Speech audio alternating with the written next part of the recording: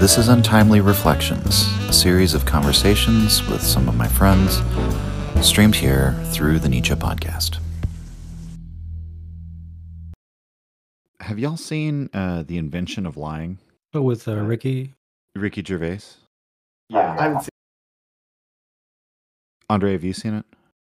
Yeah, I remember there's like a scene where he has like kind of like the 10 Commandments with pizza boxes or something like that. Yeah, well, so there's kind of a silly element to it in that it's a world that's like in almost every way the same as our own, except that people never were able to tell lies. They just don't have that capability. So in it, he basically, through some sort of random mutation, Ricky Gervais gains the ability to lie. And so it's portrayed as like this brutally honest world where everyone's always just saying whatever comes to mind, no matter how offensive or upsetting. There's like no social niceties, and everyone's very completely honest and on the face of it of how everything that they're doing.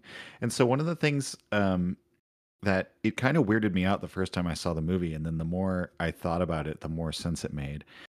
Everyone, like Jennifer Garner is Ricky Gervais's crush, and he goes on a date with her. And like early in the date, she just looks at him and she's like, "Well, your genetics are just all wrong. Like, they're terrible. I don't want to have babies that look like you, and so this date is not going to go anywhere, and there's no chance between us." But people are very people talk about genetics a lot in that movie, and I realized, I was like, why is that? What kind of weird point is he making here? And then I realized that it's like he's trying to have the characters express honesty about the way that attractiveness like determines so much in society, and people are not usually honest about it. Yeah, we have a culture of lying that has grown up around the material condition of genetics. I mean, I would say there's like a culture of lying about. I mean, culture is lying, isn't it? Well, no. I mean, I guess that goes against many of the quotes or the passages of Nietzsche we looked over before getting together to talk on the show. But I guess we can get into that as we go. But I don't know. I would say, just as an aside, though, there's like a maybe the way to put it to get across what I was thinking is that I think the thing about that film that has, I don't know, the most usefulness to me is just the fact that, yeah, almost everything that we, like every relationship, every social interaction is just like covered with this lie like syrup, like all the time. And that's like what I don't know, it's like because aesthetics is somewhat, like there's always a cultural aesthetic over everything, and that always contains an element of deception to it, I guess, or incompleteness. So it's all lies. I guess, so I would say the culture of being afraid to talk about genetics is there because people want to display that they're not there to judge others and that they only exist to like help life, right? So when you're saying I would keep any kid, right? You're saying something, but that's not necessarily the revealed preference, right? So I think there's something in that. Yeah, I was reading. Oh, sorry, go on. My bad. Like I was reading that that article by Václav Havel, like the power of the powerless, and like he has a really, I think, insightful, critique of what he calls post-totalitarianism. But like I feel like a lot of the criticisms he has about the way that people are bound up in this ideology that forces them to lie constantly and to like negate reality in favor of the ideology, like that seems to apply, I want to say, like cross-culturally throughout time. If I was to say like, what the consequences are of being as direct as that woman, of like classifying people as genetically inferior, I guess it would like if they're considered, like, let's say, part of the same tribe of people or the same group, it would create, I don't know, some kind of resentment that needs to be discharged somewhere, right?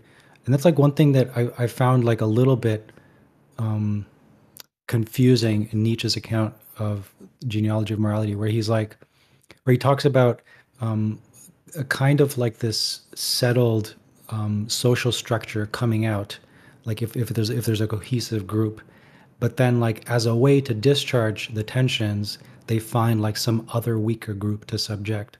But then I'm thinking like within that group, right? Like isn't there always like a risk of some people becoming like deeply resentful of their position? And I mean, I guess you could make the case like the anthropological record or archaeological, I don't know, like showing, the slow whittling away of reactive aggression as like part of that like internal conflict within groups where, people that step out of line literally get killed. You know what I mean? So like, Yeah, yeah, you shouldn't be a dickhead. Well, I think that it's interesting though because the master morality is totally interdirected. So I think that's the thing in genealogy that well, it's like you're saying like maybe you're taking issue with Nietzsche, but I think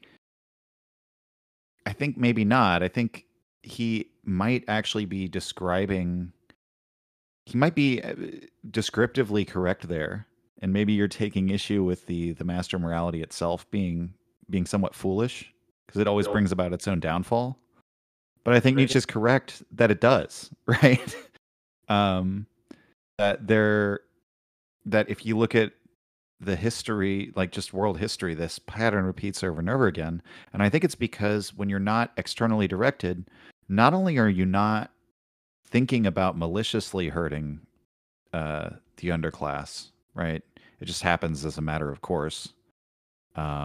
Just like he says the bird of prey doesn't hate the little lamb. That says there's nothing we love more than a tasty little lamb. But at the same time, it's like you also don't become externally directed in terms of noticing when that aggression is creating this resentment against you. And I think the master morality attitude and I'm talking about something here that's I guess you guys would understand, but to clarify for like the general audience, like we're talking about something kind of archetypal, and I don't think like really exists in the modern day in any pure form. But like the essence of the master morality would sort of almost demand that you don't even care that you're building up that resentment, even if it is going to like eventually destroy you. Um, it's an attitude that like, all right, fine, bring on my own destruction then, right? And so that's why it keeps happening and happening. As to people getting more domesticated, I think that's also true. And so I have a hard time believing, for example, when people predict like civil unrest in the United States, I'm just like, no, that's not going to happen. I don't think. I agree. I think the opposite. As everyone gets older and the average population age gets older, I think we're going to become incredibly more harm avoidant than we are even right now. Yeah, I agree. I mean, I have an experience of someone like kind of bullying me like inadvertently in that sense of like they have this sort of master morality where they're like very expressive and confident, and they like keep stepping on my toes and like hurting me along the process. And then like at one point I like confronted them. It was like a kind of a scary and difficult experience. And then ironically like we became like close friends somehow, and like I feel like that experience like toughened me up in a healthy way. Yeah, that's interesting. I'm just going to give this analysis because you framed it the way that you did, right? That it's almost like in the master morality, somebody worthy of being your friend is somebody who can be like a rival to you, right? So by confronting this person, you like make that friendship possible. Whereas like slave morality would be you don't ever confront them and you just imagine taking revenge on them day in and day out, right? Um, and that's like Yeah. the really sick, scary thing about it. So there's the quote from him where your enemies are only to be hated and not to be despised. Yeah. I mean, I like how Zizek frames his friendships in that way. Like, at some point, he You know, he describes it as like when they first get together, they just like insult each other to kind of get that like like bubbling resentment out of the way, and then they can kind of move on to, you know, the real stuff. And I mean, like this one guy who is, you know, imagine like a very conservative, God-fearing Christian. When he went to work in a construction site, he refused to like swear or say anything mean or negative. But then people kept teasing him and bullying him, and he noticed that as soon as he started to kind of be a bully back and swear and curse a lot, they began to respect him, and then they could just kind of just be normal with each other. Isn't it amazing how, like, if we were like chimpanzees, it would probably involve like real physical combat and domination. And so it's funny, like kind of what you said earlier of us becoming less physically like violent and reactive. Like now modern day people are more sophisticated. We just kind of like verbally bully you. And you have to like, but it's the same thing, right? I mean, like um like you have to like, yeah, you have to like give a little back to be accepted as part of the troop, that you could be like kind of a dick. But see, this is something I've been wondering a lot about, where it's um, like is it always worse to be like physically attacked rather than verbally? And I know this, like the instinct for me is to say like it's No, always worse. no, it's Um, not. okay, so I was thinking about how like um, actually, you know what, like maybe you can expand on that. Well, I guess first, okay, I mean, there is a sense in which being verbally denounced to a sufficient degree can like lead to physical violence. So there's like that, right? Like there are certain ways in which people can use their words to where it isn't them directly calling for physical violence against you, right? But you can sufficiently destroy someone's reputation to the point where it does happen. So how would you classify that? Is that still, it's still that the harm is physical violence? Hmm. Well, like for example, would you prefer, like, let's say, um, Hmm. Let's say you were like convicted of a crime that you didn't do. Would you prefer to be like executed like quickly, or would you prefer to be like put in jail for, I don't know, 40 years where you're like tortured daily?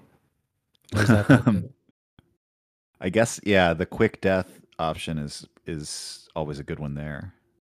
yeah. I mean, but I don't know. I guess I was with the comparison of like physical and verbal. Um, it's really because verbal, you're in the land of abstraction and like ideas, right? And that's you can like attack and demolish someone's like identity, or like the word I referenced before, reputation, right? Like um that's, I mean, in some sense we're like becoming like a reputation based culture. That's kind of like Hans-Jörg Muller's whole thing about prophilicity, right? That like our new identity creation, the way we create our identity now is through our public profile. And so I could conceive that in many ways it might be worse. And now, because there's like so many, or we're connected on such a level that there can be such a degree of like condemnation that could come down on someone. I Right, could well, conceive that even without physical consequences, it could be like worse. right, like the entire globe of like 7 billion people kind of like knowing, well, or millions of people immediately knowing when you've made a mistake, and then having like thousands denounce you like simultaneously in real time.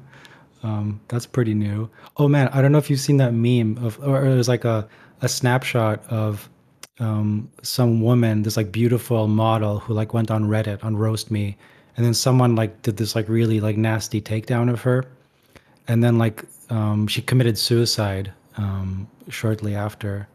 I mean, she must have been vulnerable to begin with, right? But like those sorts of things don't help. That's Um, wild. Wait, so And you're saying she's not. This is a fairly attractive person.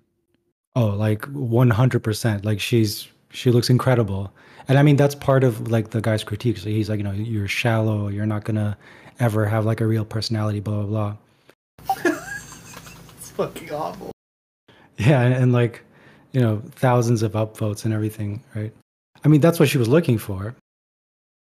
I mean, I think one definition of personhood is being willing to die for an idea. Like, maybe that's a definition of man.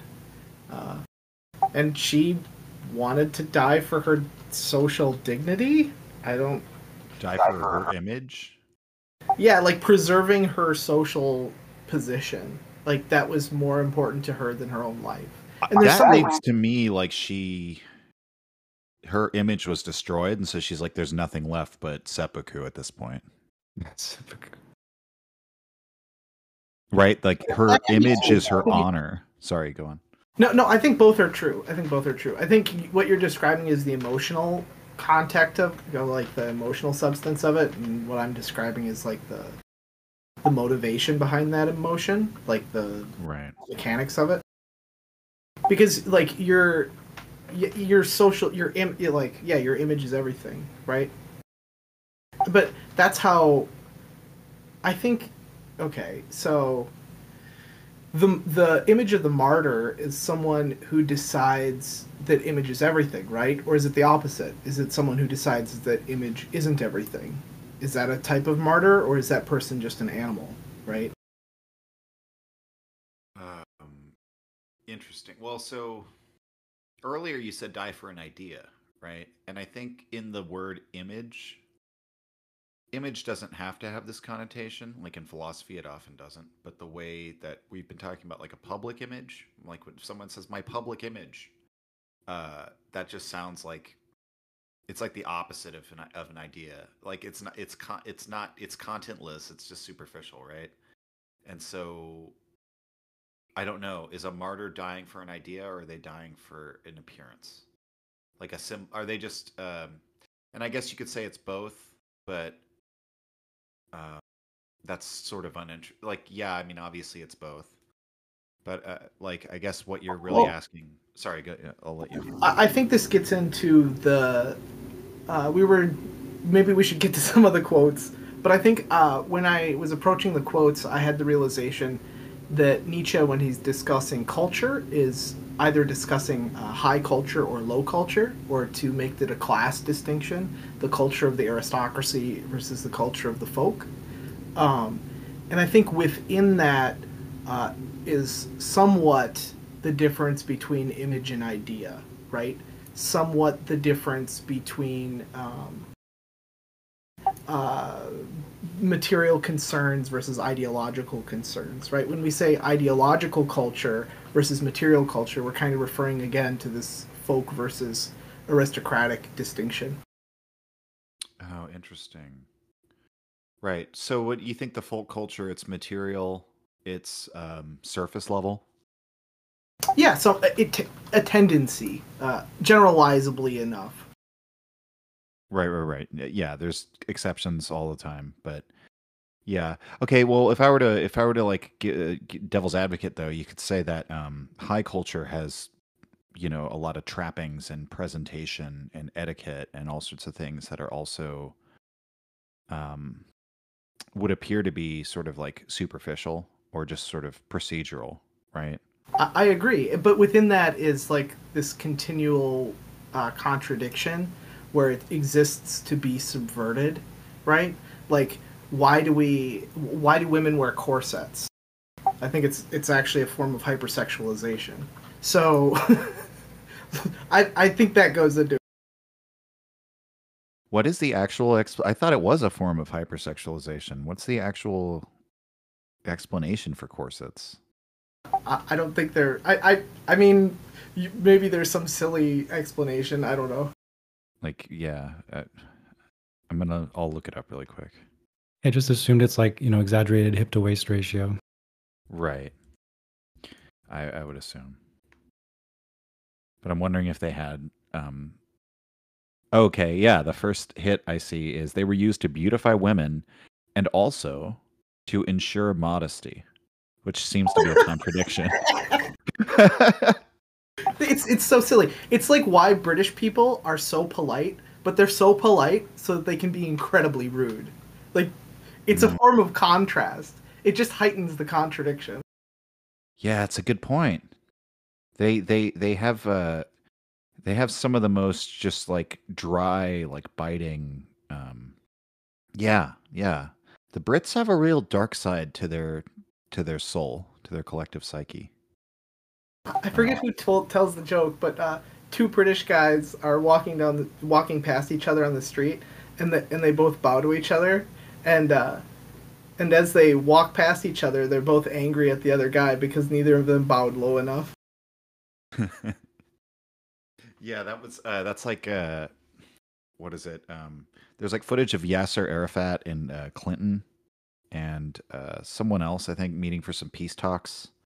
And there's like a thing in the Middle East where the person who enters the room last is like the most important person, and they're all like fighting to like to kind of like be like, no, please, after you, like in a really polite way, basically, and really like it's And you have Bill just walks in, right? He yeah, just and Bill just walks past him and he's trying to get him to come. It's like two Middle Eastern. It's Arafat and someone else, and Bill's just like trying to get them to come with them, but they won't do it. It's amazing.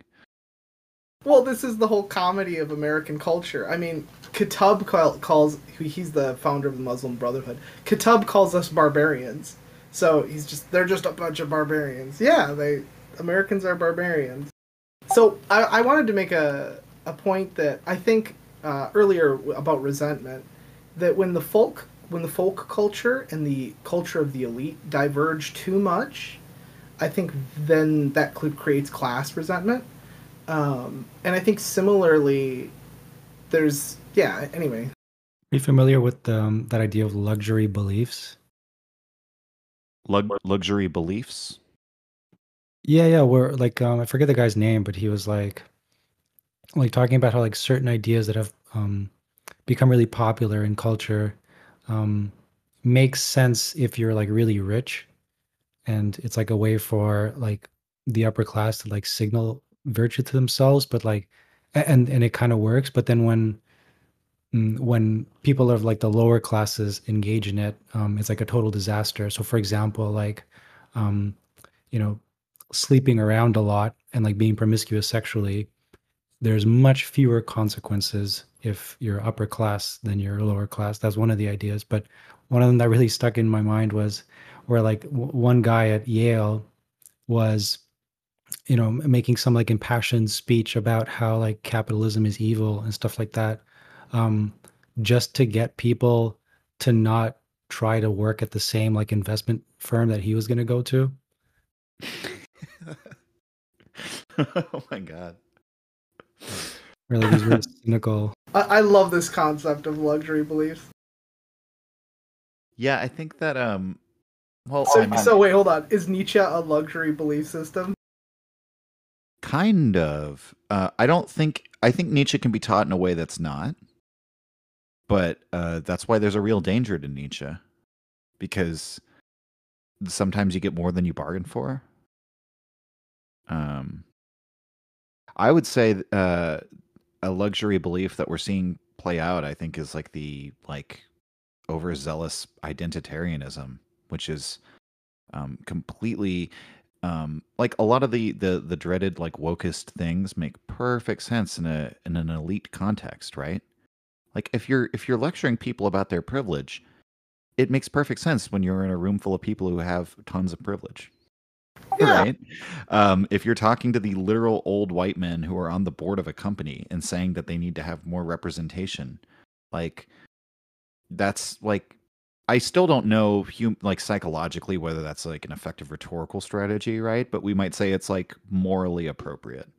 But then once that goes from the Amazon boardroom to the like floor of the Amazon warehouse and you have like people who are both like wrecking their bodies like slaving away for Amazon, and then you introduce that same like identitarian ideology, it's going to just be completely alienating in a disaster. And it's because it's not really appropriate for them. There's a part in, I think, Gay Science where he makes a contrast between Nietzsche makes a contrast between the kinds of people who use philosophy as like a sort of crutch, as opposed to the people who use it where like it just kind of like pours out of them as a surplus of their like health and vitality. But like I'm not. I mean, I wouldn't. I mean, I would love to be the latter, but I mean, to me, philosophy is like a craving for like an understanding of like making sense of things. It feels like a need. It feels like my mind is ill at ease if I don't have at least like the constant intention to like right intellectual wrongs. And I'm not sure if I would say like Nietzsche is always in that kind of like chill state where it's just like he's just having fun. I mean, sometimes it seems like it was necessary for him to like think these things through. But it certainly sounds cooler if you're like, yeah, this is whatever to me. Right. You're okay. Oh, you're applying his own standards to him. Of is Nietzsche actually like I forget how he says it, like it's like a tree just dropping ripe fruit, right? Or something like that. Is like the person who just overflows with philosophy, versus people who have to like use it as a crutch to get by. I might be thinking of a different passage, but um, That might be different, but yeah, I mean, like, I guess it doesn't have to be necessarily mutually exclusive for me either, right? Because like, um, the fact that I'm able to spend, at least like some portion of my day or week, um, like reading philosophy and contemplating it, that already shows that like I have, I guess, kind of like a baseline of all my needs met, right? Which like there is like some element of luxury there. Like I think that's like the general critique of philosophy, right? That it's just like people kind of, like shooting, just like having fun, like talking through ideas. It doesn't really accomplish anything. Nothing's really settled. intellectual Except for fun. masturbation. Right, right. I mean, it doesn't really feel like that for me. I mean, sometimes I guess it is. I don't know. Like sometimes I do find myself reading philosophy just because it's something that is fun and um, it's like something I like feel that feels comfortable, as opposed to like when I have to like force myself to watch workout videos on how to use dumbbells. It's just like completely against the grain for me. I just find it really boring. It doesn't really hold my attention, even though I feel it's more important often than like philosophy. I think that actually answers it, right? It's what does Nietzsche say that maturity is reached at the moment when one has achieves the same sort of seriousness in their work as they have as a child at play. And I've always thought about that. It's like he's describing what it means to like work really hard on something that you love, right? And like maturity is therefore reached when you have that about your day-to-day work, either because you've like you've adapted to your place or you've sought out your proper place. You become who you are, right? So I think that kind of answers it, that I don't think Nietzsche was necessarily just like doing like, oh, philosophy is just all chill and who cares, man. I think that was his thing, that it was also his crutch, but maybe not in a crutch in a way of that he would say that like say the utilitarians are using it as a crutch or something.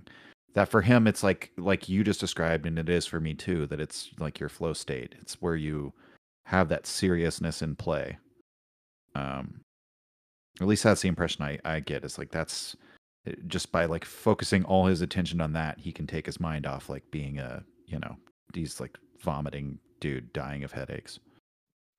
Right, but I mean also like he's the kind of person who like he never seems to offer himself a crutch. Like he seems to attack like every single idea possible, right? Like he doesn't seem to be like uncomfortable in any state of mind. Like I feel like you could find um like mutually antagonistic ideas in like the same book sometimes. Um and almost just like as a way to, like, I guess you could say, just like offer more options for thought, just like explorations of ideas. Whereas like if when I think of a crutch, it's like, well, if I don't believe this and the opposite is true, like I'm devastated. Whereas Right. I don't really get that impression from his thought, which is why it can be like kind of frustrating sometimes. I think Nietzsche was flooded. Actually, use Machiavelli's argument about fortune. Fortune is like a flood, right? And it's how you prepare for it. But I think when Nietzsche's mind is flooded with the the need to think, right, which is just like what makes someone philosophically, I don't know, possessed, then it like that water is rushing and it can go down an irrigation canal into a desert, or it can make it to the ocean, it can water a field, it can destroy a town. I don't think. I think the incoherence of certain ideas is just a hallmark of the force, which is happening. And I think actually you can draw a similar comparison to culture. Culture is like the flood, right? It's a fate. It's a fate. It's a fortune. So, and when we try to judge Nietzsche and we say, okay, you're being incoherent, we're acting like a shepherd at that moment, right? You're stepping outside of the process of being possessed by philosophical need, and then you're judging it. You're acting as the shepherd on the flock, right? And I think similarly, the elite culture is a response to the folk culture often, just as like Nietzsche is responding to himself. And yeah, it's kind of an iterative process. Doesn't that the description you just gave make philosophy sound like a kind of art? I mean, you're describing the way Socrates talks about a rhapsode being seized by like a muse. Yeah, I do. I think all philosophers are seized. I think when someone's being very rational, they're also often being very rationalizing, and they're possessed with this need to become, right, to think, and so it makes them that way. Similarly, like I don't know, like a good scientist spends all their time observing, and to someone who doesn't like just fishing, it will seem incredibly boring, right? Because observation is often very boring. But anyway, yeah, the professor I worked for a while, he described, because he was a plant biologist, it's just a process of observing. So you're possessed by this spirit. Yeah, I agree. It's a process of art, but I think it's a process of cognition primarily, and that art is just a manifestation of that. Yeah, it's almost like hmm.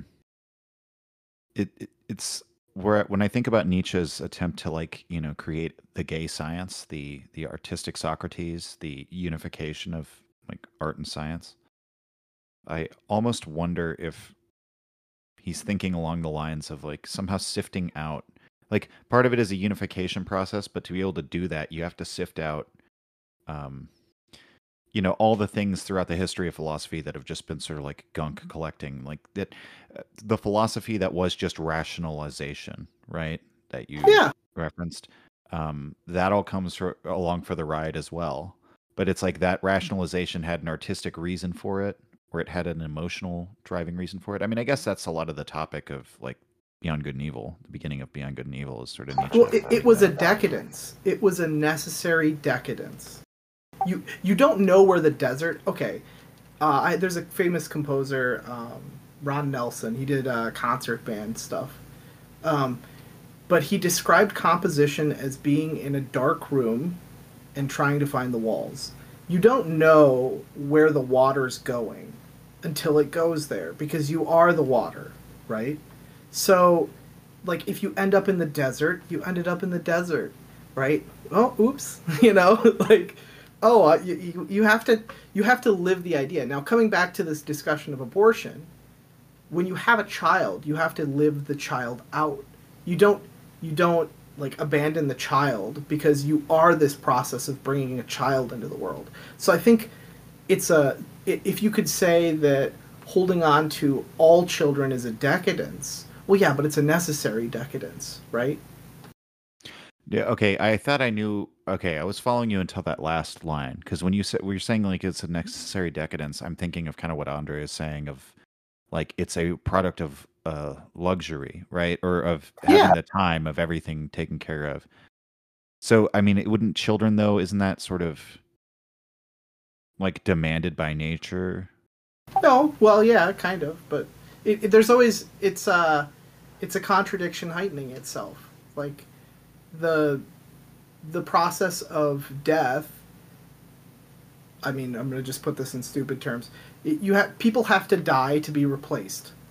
Similarly, ideas have to die to be replaced, right? So you have to, I don't know, risk things and lose things, and like it's like the trolley problem of you like you've got the lever and someone's on a trolley, but they're gonna live forever if they're on the trolley. But if you pull the lever, the person on the trolley dies, right? Like what are you supposed to do? Is death good, right? You are supposed to not never find yourself. What I took from the trolley problem was never be a trolley operator. I steer clear. Well, I guess do we want to get into some quotes? Oh, yeah. I guess to go back to what something Karl said of like we're all barbarians. We could look at Untimely Meditations, Use and Abuse of History for Life. This is section 4, but it's, I think, very relevant to today. So Nietzsche says, quote, "The Greeks, the famous people of a past still near to us, had the unhistorical sense strongly developed in the period of their greatest power. If a typical child of his age were transported to that world by some enchantment, he would probably find the Greeks very uneducated. And that discovery would betray the closely guarded secret of modern culture to the laughter of the world. For we moderns have nothing of our own. We only become worth notice by filling ourselves with foreign customs, arts, philosophies, religions, and sciences. We are wandering encyclopedias, as an ancient Greek who had strayed into our time would probably call us. But the only value of an encyclopedia lies in the inside, in the contents, not in what is written outside, in the binding or the wrapper. And so the whole of modern culture is essentially internal. The bookbinder prints something like this in the cover: Manual of Internal Culture for External Barbarians. The opposition of inner and outer makes the outer side still more barbarous, as it would naturally be, when the outward growth of a rude people merely developed its primitive inner needs." End quote. Well, does one of you want to react to that first? I'll just glibly say that it's heightening the contradiction, and we were pointing this out earlier. I'm not so convinced that he's like accurately describing the Greeks there, like as having some kind of like unified and unique personality. Like I don't know that much about like the history before them, right? But like even like I don't know, 3,000 years ago, there was still like a lot of trade between different people and like a lot of different like cultures moving in and out. Like even now, like when we think of, Greece, we think of like this huge landmass that encompasses millions of people. But even back then, they had like each city was basically its own nation, and they're like fighting amongst each other. And then like internally, they had all sorts of like fights and squabbles, right? And like Lord knows how much the Egyptians influenced them. So I don't know. I mean, I think well, there's a couple things. So the elite versus folk culture thing I think is relevant because he's always talking about really the elite culture. He means like the aristocrats. But then I guess you could raise, well, then there's a different aristocracy for all these like city states. And there's a different whole aristocracy in Ephesus and Miletus and Arcadia. And so I get all that. I don't know enough to really to say anything, but I will say, just having read through Nietzsche's pre-Platonic lectures again, Nietzsche is super concerned in those lectures with like proving philologically that all these Greek philosophers' ideas originated in Greece. So he was like kind of a partisan for the point of view that like they had their own unique identity. That like he was sort of fighting against other people in academia that they got influenced by the Egyptians and stuff like that.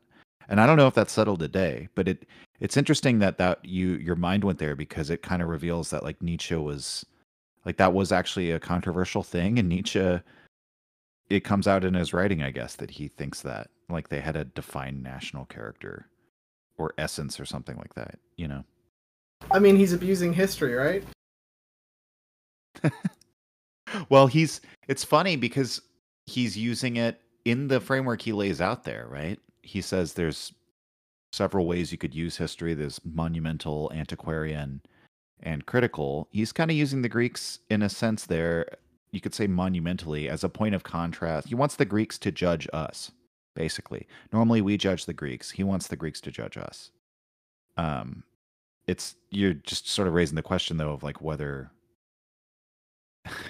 there is like a coherent thing called the Greeks that's beyond, like, does it exist beyond Nietzsche's image of the Greeks?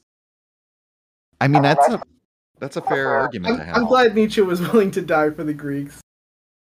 I mean, do we think the maybe setting aside the Greeks themselves, like that his critique of modern culture about that, basically that, or I mean, maybe what you're saying is like, has there ever been non-cosmopolitan culture? Is everything sort of a patchwork? I don't know. Well, Andrei, Oh wow, that's a big. That's a tough question. Has there ever been non-cosmopolitan culture? So I think when I was watching the Adam Curtis Can't Get You Out of My Head, and he's like talking about hyper-individualism, right? And everything's about culture. And I was like thinking to myself the whole way through, I was like, man, like if everyone's a super individual, then there is no culture, right? Like, or it's like this like goofy, contorted, like the culture is the people trying not to be cultural, like, which in itself does become a culture. I guess that's what it means to be hipster, right? Well, right, yeah. Could you expand on that of why culture individualism is not really culture? I mean, I get it, but just it's like like a culture is defined as the beliefs and technologies of a group. If it's not generalizable to a group, then it's not a culture, right?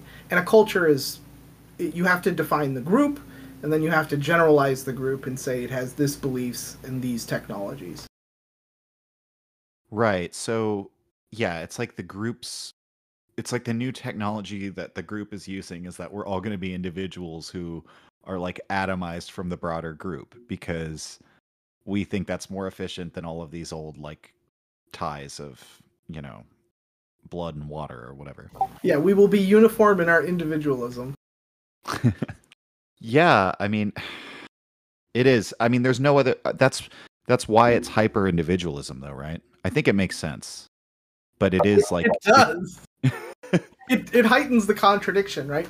It's I love the documentary because anyway. I mean, Karl, I feel like you would know best here, but like when it comes to like a colony collapse for insects, like as far as I understand, what happens is that like some of the insects just like refuse, if we can use that word, to like become contributors to the hive, and they just like engage in like more selfishly oriented behavior that could either threaten colony collapse or like, you know, wither it down. But yeah, like I don't know if it's been proven that like evolution can lead to like suicidal tendencies that like you know, where like certain adaptations are amplified to the point where like it just destroys the whole species. Okay, so in bees, there are examples. Well, you have wasps, okay? So, like, bees are the most social, like, wasps are less social, right? So, but within the bees, there are parasites that live within the hives, and, like, yeah, if these parasites proliferate, then the hive will destroy itself. But I guess I don't know of a species that's, like, borderline social in the way you're describing. I don't know. Sorry, I can't answer that exactly. Okay, well, like to go back to what you were saying about um, can I call you Keegan Salt? I don't know. Yeah, like when it comes to something like the cosmopolitanism of cultures, like I feel like at certain points, like it bugs me when people try to like rip identities apart and be like, well, actually, this came from such and such a culture like 1,000 years prior or something. When like I don't know, I feel like even though something as vague as like Western culture is indeed vague and like has a lot of variation, it feels like there's something there, right? The same thing, I guess, with Greek culture. Like there is something unique there. It's just like I keep finding like instances where, you know, let's say like Proto-Indo-European culture, like that was extremely important in like the foundation of Greece or like Mycenaean culture or whatever.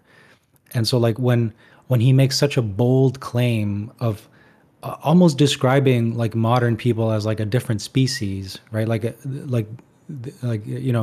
someone from the ancient Greek world would just see us as like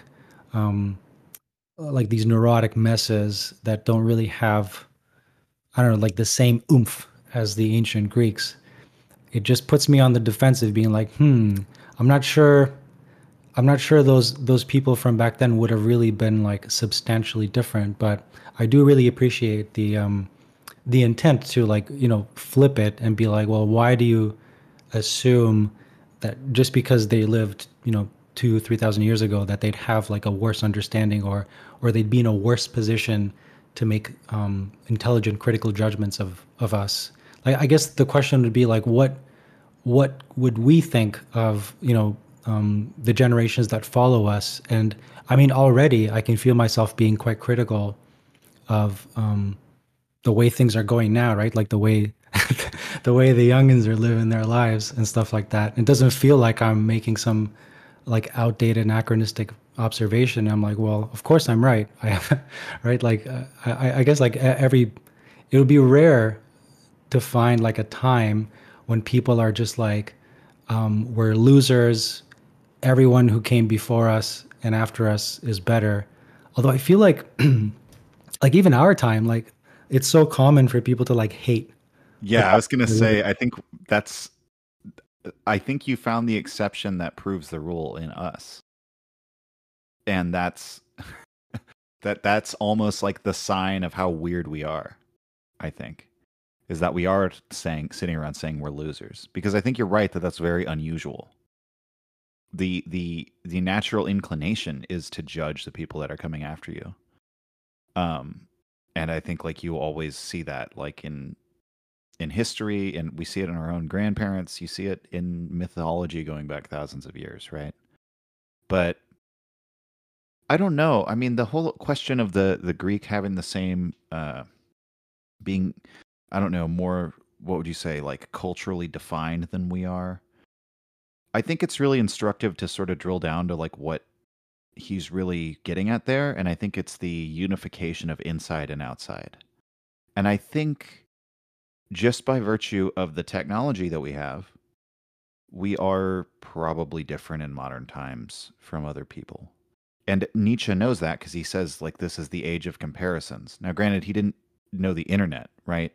It's like it's really the fucking age of comparisons, right? right. And like in every sense, and in senses that are really destructive to people's mental health, as like Jonathan Haidt is on like a crusade to deal with now, of like how the effect that has when you're going through puberty on Instagram, comparing yourself to every like, if you're a adolescent uh girl, comparing yourself to every other adolescent girl on Instagram, right? And like Yeah. what damage that can like wreak on your psyche. But then on the other hand, just like when it comes to culture, like we're in like a really weird place where like people like us exist that and maybe this is what you're getting at with like your urge to think, and it's one of the things that we all do. And maybe I'll only speak for myself, but I would say I think this is true of a lot of people who are interested in the same things that the three of us are. We basically create our own religion, Mm. right? You have to, because even if you're a naturalist methodologically or whatever, like those questions still present themselves, and you have to kind of have even having no response to the question of like a prime mover, for example, is its own form of response, right? And you can draw in this era from every holy book that's ever been written. Think about that. I mean, that the just we kind of the fact we have to entertain the question like, did Plato study from the Egyptians? Oh, he probably did. It's like when people look back now or on now, if like a couple hundred years from now, um, there's not going to be all those clear intellectual lineages will be completely gone because it'll be like, well, that was a barrier that mankind crossed with the internet, where now everyone influences everyone else. Right. And there is no like question. It's like, did he have access to the Egyptian Book of the Dead? Yeah, he did. Did he have access to the Tibetan Book of the Dead? Yeah, he did. Right. And he lives in New Zealand. Right. So it's like, I think, so we are different in that way. And then the question becomes, so are we less integrated as people? Like, is there more contradiction? Because you can take in all of these things that are mutually exclusive and contradictory, and like it all can exist in your mind. And I do feel that way sometimes. I don't know. Maybe I'll like let someone else react. I mean, it's just what Nietzsche says in Use and Abuse. You're just becoming more Barbaric. Gothic. Yeah, you're just becoming more barbaric. I am Civilization, as punch, dude. Huh? I am pleasant as punch. I mean, exactly. Winner, winner, chicken dinner. Yeah, like, isn't civilization a form of barbarism? I mean, isn't that like the Marxist Oh my god, edgelord thing, you know? But it is. Well, the way he's using barbarism is sort of to mean uncultured, like in the sense that we're not actually. I mean, maybe this is the argument for the Greeks being more authentic or whatever, is that in any era where you proceed back towards a time when you might have to do more physical things to like survive, and there's not like a grocery store, and like, like you don't have a internal combustion engine that can take you places, right? Like the material culture of your people, and then also to some extent their ideological culture is probably going to be more integrated, because a lot of those ideas in that situation are more oriented towards things that you actually have to like do in the world. And that now we're like in a situation where there's all these little bits of culture that you can just kind of gather up like they're like pieces of flair. Let me tell a story from Kitab. So Kitab comes to America, and he goes to a church. He's a Muslim, and he's like, when he's this is in the 50s, by the way. When he's in the church, he's like so surprised because they're having a weekly dance for this small little town, and all the boys and girls come together and they do this like, and Kitab is describing it as like, basically way too sexual, right? But within the church is being used for this purpose of like, I don't know, it's like a sex ritual, right? Like the kids get together and they judge each other and blah, blah, blah, right? And Kitab is very offended. He's like, this is awful. And my reaction is, oh no, it's good, it's integrated. Like the culture is integrated. The high is in service of the low, right? This is a good thing.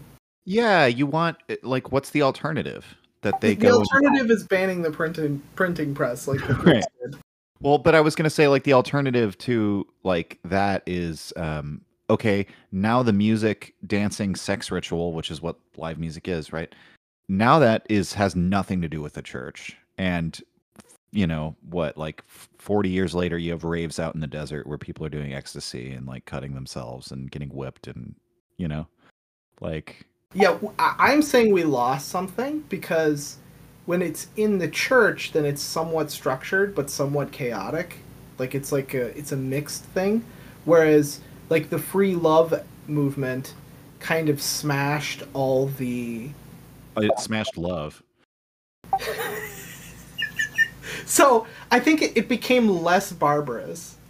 I'm going to make that argument because it just like got rid of the contradiction. It stopped being British, I guess.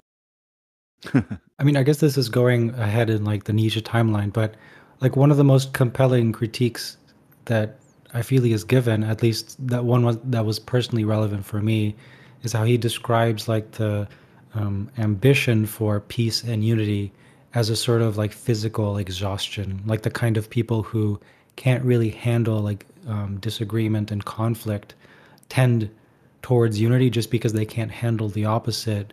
And he seems in the Antichrist to like be like, good, great, I'm glad, that sort of thing, right? Whereas like in the quote you mentioned, he's like lamenting the fact that like we haven't been able to find that unity. I suppose the idea would be that you would still need an inner unity between your appearance and your inside to be able to engage in that conflict. It's very strange because there's times where he says better to have only one virtue, right? Or one value, because everything flows into that. At other times he says the greatest men have two that pull them in two different directions, and they're sort of like a like Goethe is a walking contradiction, right? He's Mhm. like he's classicism and romanticism. He's Spinoza and he's, the sex ritual on Walpurgisnacht, right? Um, and so, and he's the greatest mind of Germany. I don't know really the answer to that. I think maybe the kind of unity that he's talking about here might be a different thing. And maybe it's, you could almost say that maybe the kind of like tension or he wants us to feel is like that tension. That tension is like the drawing taut of a bowstring, right? And maybe our contradiction between inside and outside is like the way that manifests is that we're just like a bow that doesn't have a string. It hasn't been strung properly, right? We can't even be brought into tension. Like, we don't even know what true tension means.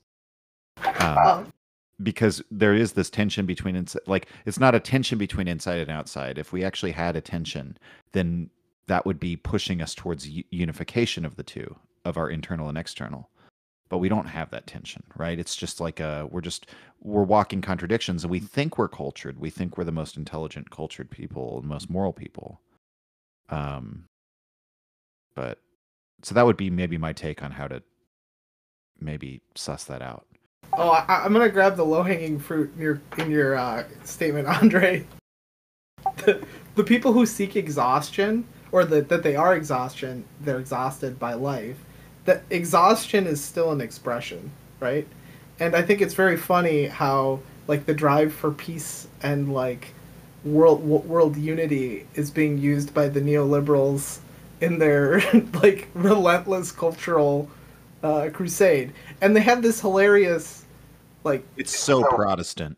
I mean, like it's yeah. So I think the contradiction has been heightened there. That's my opinion. I don't think. I think often when we see decadence, we say, "Oh no, the thing is dying," when in fact it's not dying. It's just becoming stronger. It's becoming like a Borg or a Skeksis or something. Yeah, Karl, are you converting to Hegelianism? You're saying heightens the contradiction a lot. I'm sorry. I'm sorry, but You know what we do to Hegelians on this podcast? I don't know, No. but I should just be an antinatalist. So like the position of antinatalism in the modern era, I think, is just intensifying the scrutiny over the reproductive process, right? Could you expand on that a little bit? No. No. Secret knowledge. Okay, everyone just sit with that and meditate. No, don't do that. Just throw it away at least. I mean, Well, let's pull out another one. These quotations here. Okay, so here's one of my favorites, and it's from the Wagner and Bayreuth essay, and it's section number 4, and I just think it's a really good description of what culture means. He's talking about tragedy here, right? He doesn't speak directly of like he's talking about culture, but tragedy in the context of what he's talking about, it's a art form that as everyone knows, in Nietzsche's first book, is supposed to be the sort of highest cultural expression of the ancient Greeks, and then he sees Wagner as a cultural hero and a tragic artist. So he sees in the tragic this sort of like really powerful cultural force. So this is Wagner and Bayreuth, number 4, quote, "What we, for the time being, regard as so worthy of effort, and what makes us sympathize with the tragic hero when he prefers death to renouncing the object of his desire, this can seldom retain the same value and energy when transferred to everyday life. That is why art is the business of the man who is recreating himself. The strife it reveals to us is a simplification of life's struggle. Its problems are abbreviations of the infinitely complicated phenomena of man's actions and volitions. But from this very fact, that it is the reflection, so to speak, of a simpler world, a more rapid solution of the riddle of life, art derives its greatness and indispensability. The individual must be consecrated to something impersonal. That is the aim of tragedy. He must forget the terrible anxiety which death and time tend to create in him, for at any moment of his life, at any fraction of time in the whole of his span of years, something sacred may cross his path which will amply compensate him for all his struggles and privations. This means having a sense for the tragic. And if all mankind must perish some day, and who could question this, it has been given its highest aim for the future, namely, to increase and to live in such unity that it may confront its final extermination as a whole, with one spirit, with a common sense of the tragic. In this one aim, all the ennobling influences of mankind lie locked. There is but one hope and guarantee for the future of man, and that is that his sense for the tragic may not die out. For there is no more blessed joy than that which consists in knowing what we know, how tragic thought was born again on earth. For this joy is thoroughly impersonal and general. It is the wild rejoicing of humanity." End quote. Yeah, that's a really good one. I think, so when I think about being consecrated to something impersonal, and it's funny because Nietzsche speaks in the language of culture, basically, or this artistic immersion helping you forget about death and anxiety. Which it makes me wonder about what later Nietzsche would think about that. I mean, he does say something in, I think it's it's either in Human All Too Human or Gay Science, where he says at one point, it makes me happy that people don't, he's kind of like, it's a very interesting passage. It's like you get the impression that Nietzsche was people watching that day, and he's sort of saying, I see all these people sort of walking around, following, all the little lanes and bypaths of their lives where sort of necessity, quotidian necessity, like, pushes them to carry out their day-to-day affairs. And he says, the deep thoughts of the world are completely absent from them. But then he says, it makes me happy that they don't want to think about death. Yes. He's like they're on a boat or something, and yeah, it's like why do they need to spoil their like sedate happiness of their day-to-day life by thinking about death and having anxiety? And it's like that's a very different side to Nietzsche, but it's definitely there.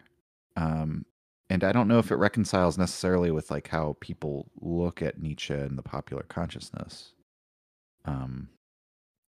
But I mean, yeah, when I read that, like it resonated because it reminded me of, sometimes I'd be like at home, like reading something that I'm like, oh my God, this is so mind blowing. Like people really need to like consider their mortality more and like the meaning of life. And then, like walk along and then you're just like, you're in the park and it's sunshine and people are just like playing and laughing and having fun. And it's like, why do they need any of these like heavy existential questions? You know what I mean? I mean, I suppose in some situations, like, it's simply appropriate, right? Like when people are sick and dying, but it does seem like sometimes like you're like poisoning, just like simple pleasures, ahead of time. I mean, speaking personally, I found that like sometimes I like think of, like the worst that could happen just as a way to kind of like, lessen the blow when it comes later. Stoic practice.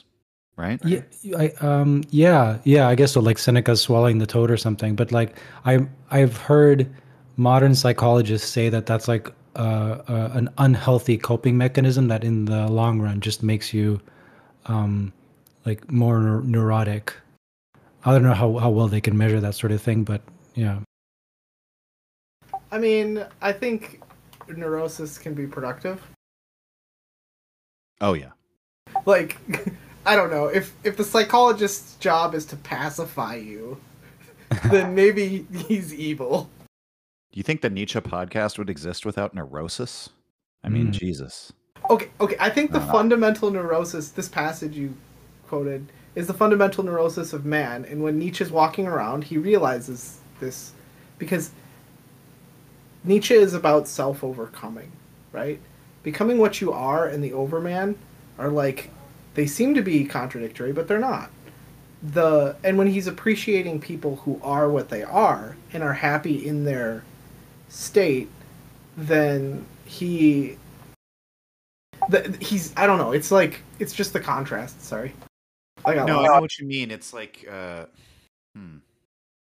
there's it's necessity, right? Like it, in some sense it's good, or it's just good because of a just so sort of necessity, that you as an organism, you look around and it's like, okay, everyone's like doing their thing, like the bees are doing their thing, right, in the hive, and they're not thinking about, like, maybe that's why colony collapse happens, is too many of the bees start getting death anxiety. Like start thinking about the deep questions, and a Nietzsche bee comes up and like, fucks up their metaphysical certainties. So, I mean, I guess he's just like, well, and that's sort of the passage from Wagner and Bayreuth that's interesting to me, is like it seems like he really is looking at, it still has that like great man elitism, right? Because you can see that tinging that passage, he's like, Wagner's this great cultural hero who's going to rejuvenate the spirit in the Volk, right? But it is like, it doesn't have that same idea in later Nietzsche that like, well, the whole point of culture is not only by the nobility, but it's for the nobility, right? He's like looking at it like, well, culture can be this thing that sort of, it's like this glue, or it's like smoothing things out in society. It's helping people deal with those. It's like our collective answer to those universal, general, impersonal questions of the human condition, and we're all on the same page about what our answer is to that, and that is like, that's what allows then people to then not have to think about it in a way. So I guess, yeah, heightening the contradiction again, or it maybe synthesizing the contradiction, that by having like a cultural answer for those impersonal, general human condition things, like how do you confront death, right? Well, in Roman Catholic France, or any of the Roman Catholic countries in the 1500s, right? The way you confront death is the priest comes and he's got incense, and he, he gives you absolution for your sins, and then sends you on to final communion with God, right? And so then, question answered, go about your day, right? And that, like, is it an adaptation that we then some philosopher comes around to like sit and think about it all the time, like, and raise all these questions? Or does it make people weaker? I guess that's where it becomes interesting, right? With Nietzsche, does that make people stronger or fitter? Is that better for your civilization that people aren't thinking about these questions because they're answered? Right? And that could even then permit that somebody who's not just like, the free spirit person doesn't have to take that answer, because it might be better for you to have that contradiction within yourself. But I think maintaining a border requires continual energy and sacrifice. So to answer, that's the answer to the question about, is it worth it for philosophy to dig up this thing that is no longer a problem to most people, right? Like, you could dig up anything from the 20th century and people will just like look at you like you're crazy because no one actually cares about the Nazis. It's just a thing, right? So when you dig it up, you're like maintaining this sense of the tragic. What do you mean dig it up? Like when somebody says, like let's all be Fabians again or something. Yeah, yeah. Let's all be Fabians again. Yeah, it's gadflyism, you know? It's just historical gadflyism. Right, it's the problem of Socrates all over again. Yeah. Okay, wait. All right, lightning round question really quick. I'm going to ask to both of you. I'll start with Andrei because Karl talked last.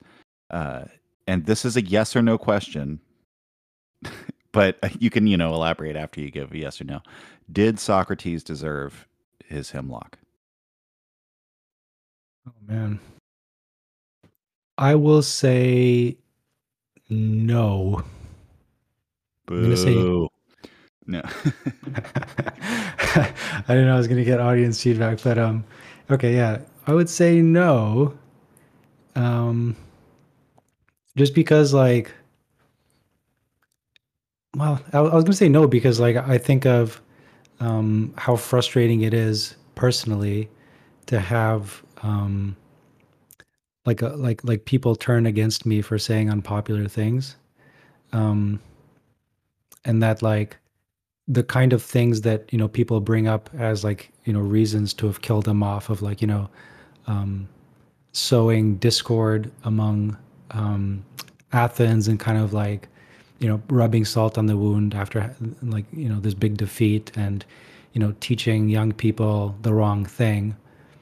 I don't really think you can get rid of the reasons that those things are compelling by just like killing him off. You know what I mean? He's like, he would be the symptom of something, right? Like if someone's kid is like a healthy like young athlete who's like destined to become successful, and he hears Socrates being like, well, is that really what you want to do? And then he like gives everything up. I feel like there's like a deeper issue. Right. So I shall let Socrates live. What about you, Karl? Oh wait, sorry. I don't know if he gets the same question. No. Yeah. Do I get the same yeah. question? Oh, good. Because I got to think about mine while Andrei was talking. Is it good that the Jews put Jesus on the cross? Oh my God. Can we not go there? Do you have to bring him into this? No, it's the same question, right? Well, it is and it isn't. Because I'm only concerned with the symbolism. well, okay, well, how do you answer? Yeah, it's great. I mean, I love the symbolism. Like, of course it's good. It's good because then would Socrates be the symbol of philosophy that he is today if he hadn't been martyred in the name of philosophy? Yeah, he died for the image, good boy. And he did. I mean, I guess, yeah, I might. Does it change your? Sorry. I was going to ask Andrei, does it change?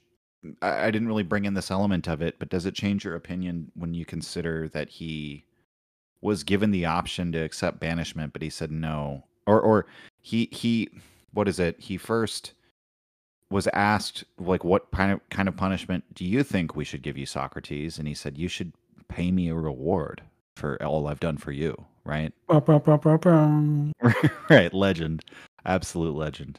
But like the way the story goes, and maybe it's just an image, as Karl says, right? But let's take everything in the Socrates myth as true, that he's given like every opportunity to get out of the punishment, and it's like, no, you have to go through with this. I'm going to stay here and get executed.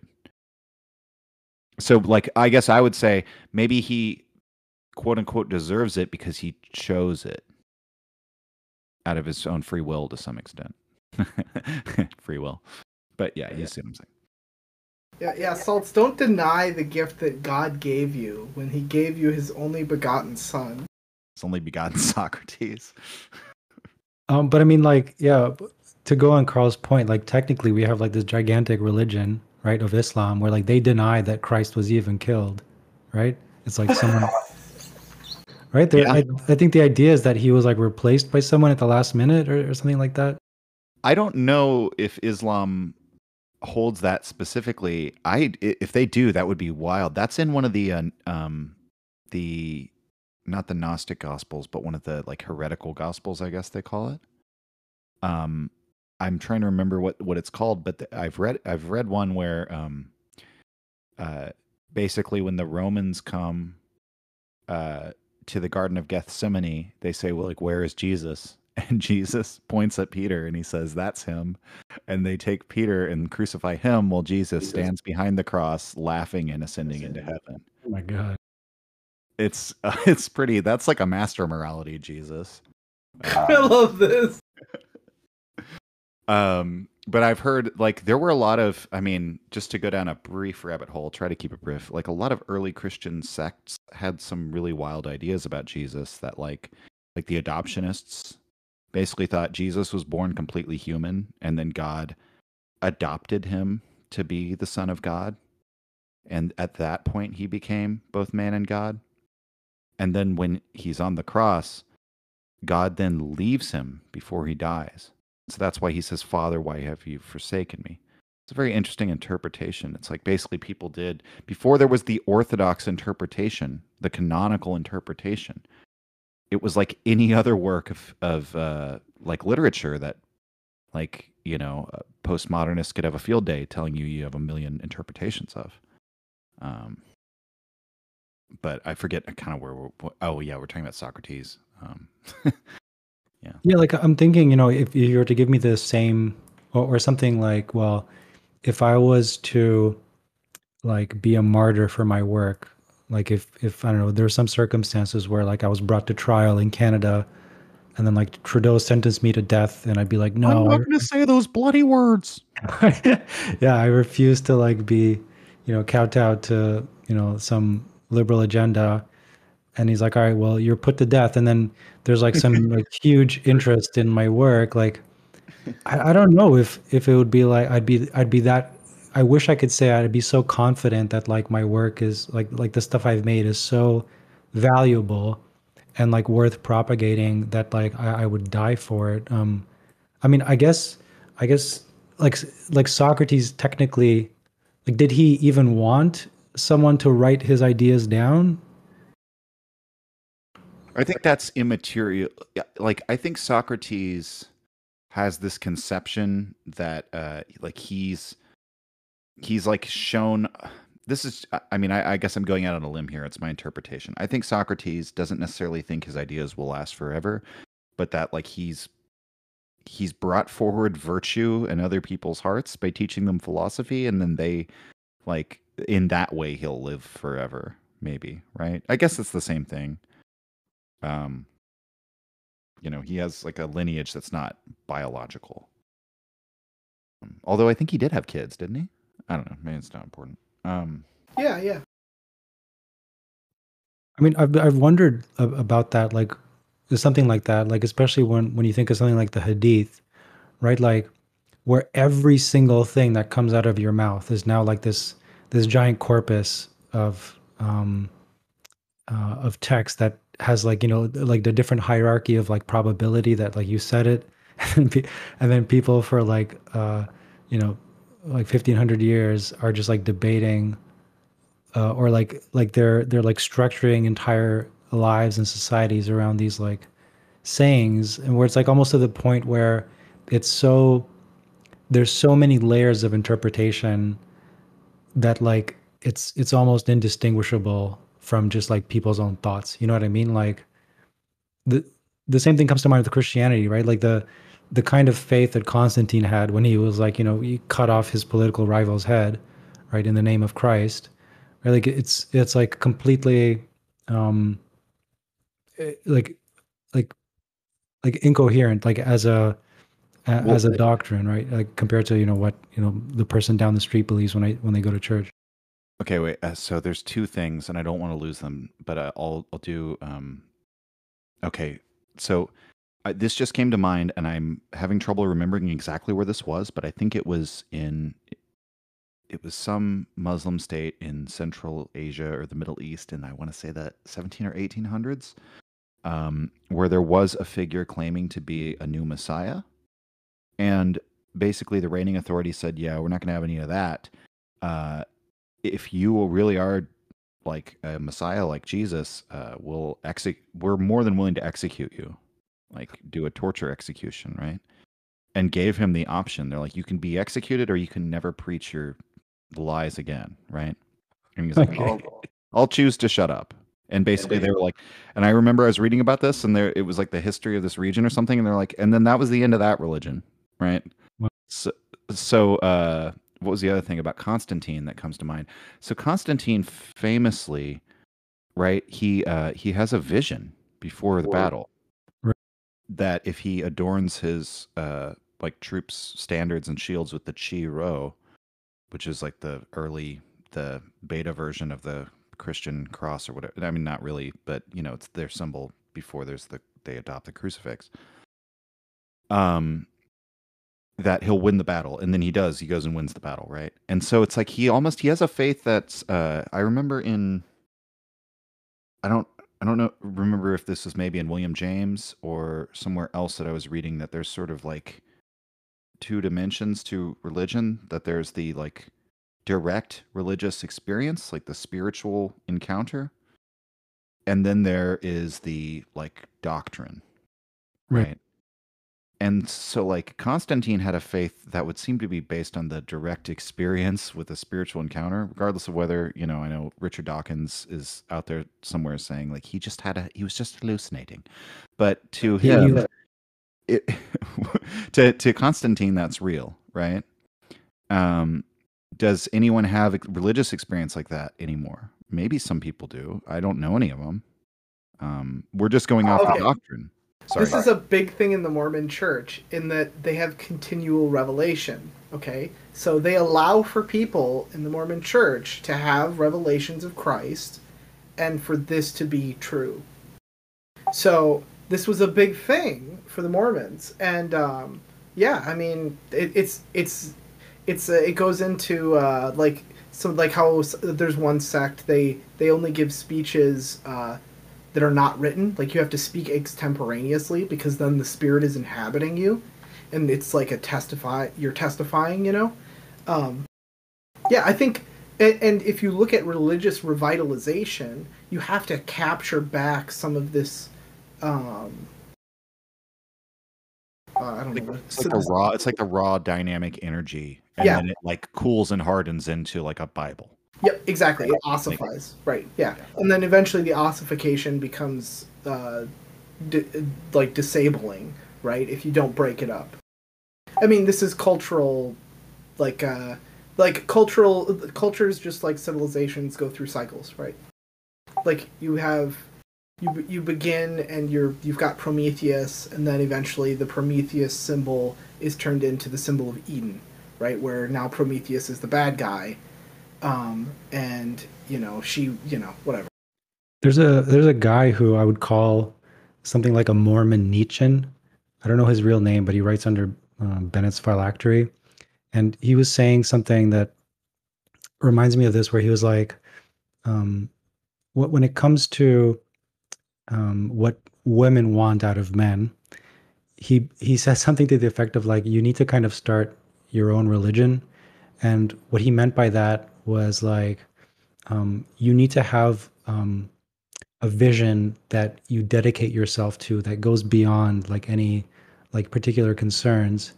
And you know, when I'm thinking of, you know, like reading Nietzsche and going through this like intense existential examination of like all my beliefs and actions, it's kind of like a crazy thing to do, right? Like this idea of like building in a religion. I mean, I'm sure people do it, like, or everyone does it to some degree, like whether they want to or not. Like they have to like build different beliefs and cobble them together and make sense of the world. But it's like to you know, when it comes to, I don't know, like intense heartbreak, right? Like I remember this one girl I was dating, she was saying like, well, you know, if you're the kind of guy who like, if we break up, that's like devastating to you, that's like a huge turnoff, right? Because it's like you should be able to always like be reaching for something greater. So there's like some kind of like telos necessary. Okay. All right. Sorry. Go. Yeah, no worries. And so like there's something that's like, it's almost like transcendental, right? Where it's like you're always like aiming for the higher human. There's another quote that maybe we'll get into later where Nietzsche talks about this, right? Where like there's Schopenhauer as educator. I think so, yeah. Where he's like, like you see something above him, like higher, more human, something like that, right? Which sounds like a very Christian idea. I'm really interested in this Christian Nietzschean thing, Mormon Nietzschean thing, which is interesting because it is like what Joseph Smith did was start his own religion. He literally had new tablets. Yeah, that's true. He created new tables of value, new tablets of value. And well, I mean, there's a good argument to be made that Mormonism is like a blending of Christianity with like right hand path, like Freemasonry and alchemical magic and things like that. That it's actually very like esoteric, like occult religion, which means that there are esoteric beliefs that maybe we don't know about, which has always interested me because there are like levels of initiation to it and all that. But it's not formalized in the same way as any of these. He did a good job of making it not like a pyramid scheme because that's how your cult dies out, is if it becomes a pyramid scheme. Because it's you got to make your cult, you have to make your religion run like a real business. But it may be a weird analogy. But where was I going with that? Oh, sorry. Speaking of weird analogies, I was thinking like the largest Mormon church is like the most pyramid schemey, right? So earlier, Andrei, you asked me about Hymenoptera and whether or not they experience a breakdown of sociality. So when you're looking at breakdowns of sociality, I think the answer is actually, you can look at the strains of Mormonism. There's an excellent discussion of the strains of Mormonism by John Hamer at the Center Place. He's a historian, but he goes through like all of the different types. And what you see is that the more open to revelation the Mormon strain is, the less popular it is over time. And that's because it's continually innovating and losing people, right? So like when we ask about Hymenoptera, if you're looking for something that's semi-social, well, they're constantly going to be losing their sociality and then regaining it, right? And I think the answer to this is something like wasps, because they're semi-social, right? Sorry, bizarre analogy. How are wasps semi-social? Like they have a hive structure. They are social, but they're also... I don't know. I'd have to read up more about it. They also are more independent in some ways or something. Yeah, yes. They're more independent versions of bees. Yep. So they're like literally like wasps in like white Anglo-Saxon Protestants are also semi-social compared to like past Christian. Oh my god, I love this! Well, that's what's interesting about Catholics. Yes. Yeah, they are. Yes. Catholic bees, wasps.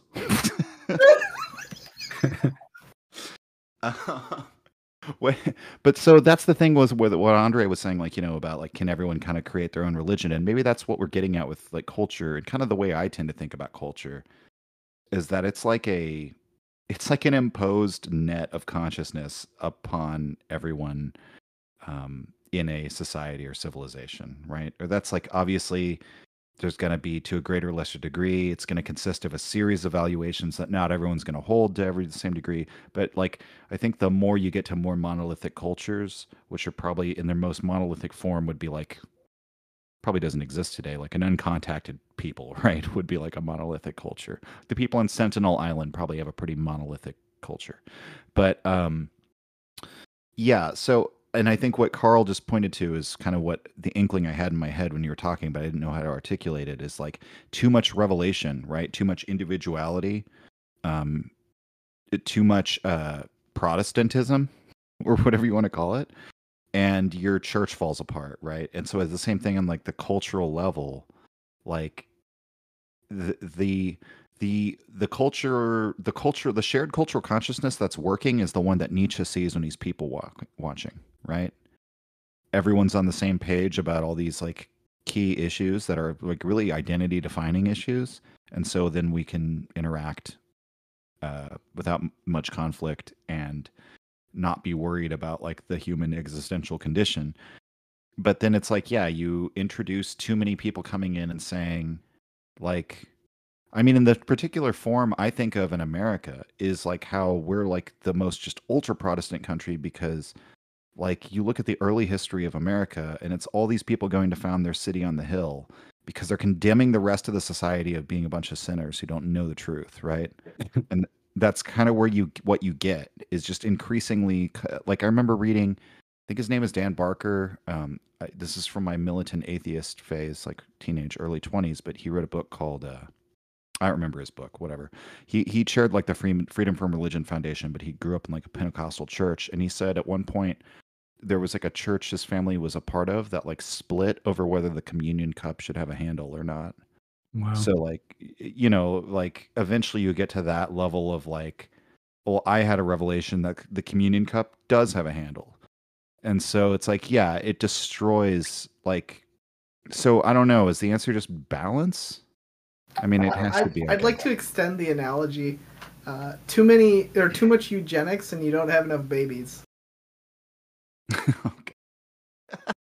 Yeah, too much Spartan, too discriminating of a Spartan Whoa, like bro! culling. Yes, And exactly. Too much culling, and you don't have enough. Right, exactly. Wow. right, you have to treat ideas the same way, basically, is Yeah, this is like only read one book and read it really well. Or what is this? Is this from Schopenhauer or Nietzsche? I don't remember. that sounds like Schopenhauer, maybe. Yeah. Or don't read too many different works. Right. Schopenhauer he has a whole thing in his essays that's like against reading, which is one of my favorite things from him, where he's basically talking about, he's like, when you read too much, you're letting other people like rewrite he didn't use this terms, but he's like, you're letting other people rewrite the software in your head, basically. You're thinking their thoughts, and that's bad. You need to think as many of your own thoughts as possible. But it's kind of funny because he's like communicating this thought to you via reading. And so if you were to actually internalize that, you would be just like you would be falling victim to the same thing he's warning you not to do. I remember reading that and thinking like, well, that is why I read, like to specifically get out of like my own like thought patterns, you know? Yeah, that's I mean, yeah, that's the joy of reading. I mean, I guess if you're Schopenhauer and you think that I mean, there's nothing to get out of life fundamentally.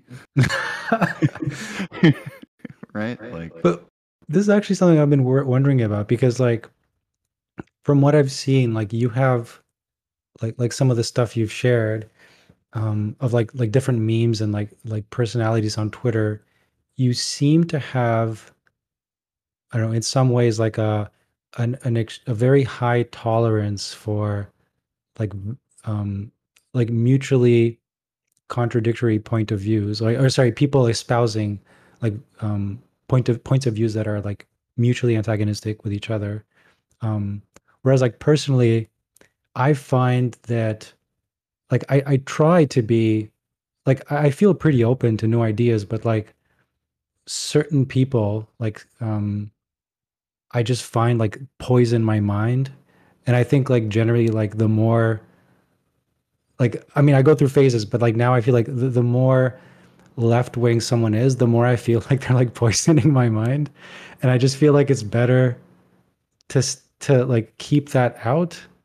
I remember like Karl, I think, posted one of Nietzsche's quotes where he's like, I think in the forum where he was like telling people to be civil with each other, saying like, hey, you don't have to fight everybody you see, that sort of thing. But I'm not Oh, sure if that was citing anything. and smiting become one. Right. Yeah, yeah. yeah, what one cannot love, one should pass by. Yeah, yeah. But Or the flies in the marketplace thing, right? It's not your destiny to be a fly swat, higher man. Like, don't basically, I mean, that it's amazing because that passage is basically written to the like person who might waste like it's like prophetic that there are great minds that have probably been poisoned, right? Like the way you put it, have been wasted on these like petty intellectual disputes and like partisan intellectual disputes. Yeah, and I'm thinking like when he goes to different climates that are more conducive to to his thought, I'm like, can you make a case? I mean, kind of like for an echo chamber of like healthy thoughts, where it's like, well, if if if you can't, tell yourself like, yeah, just live wherever, endure the conditions you're in. If you don't take that route, like, why would you not do the same thing for your intellectual thing? But then again, like, I mean, I do find that like arguing with people does make me kind of better at thinking. I don't know if you have. I think philosophy is process, okay? So just like politics is process and blah, blah, blah. If you do not take a vow of poverty when you approach the world, then you will be attached to the world. And your attachment will cause you to rationalize and be neurotic. And yeah, I mean, it'll make you very active, right? Because you're attached. But it will also lead to just silliness, right? So like when you're on Twitter, these are people who don't have a lot of time. They've got a hard life and they're working hard and someone is being a dickhead on the internet and it triggers them because, we're not made for Twitter, right? So, yeah, I'm a fan of echo chambers. Like, I think echo chambers are good for people. Well, so that's the thing. I kind of like feel I'm on both sides of this because I agree. I like echo chambers insofar as, it's like there. Here's the problem. You already have to possess this sort of like mental fortitude, we'll say, to know what kind of like contradictory idea you can entertain that's not poison. And so if you don't have that, which most people don't, then you're just going to get poisoned, right? And so for them, for the majority, the better thing is probably to just hang out in like a total echo chamber. And that's actually what culture was. Like what again, to go back to the culture thing, unity of feeling, right? Confronting the impersonal with a great unity.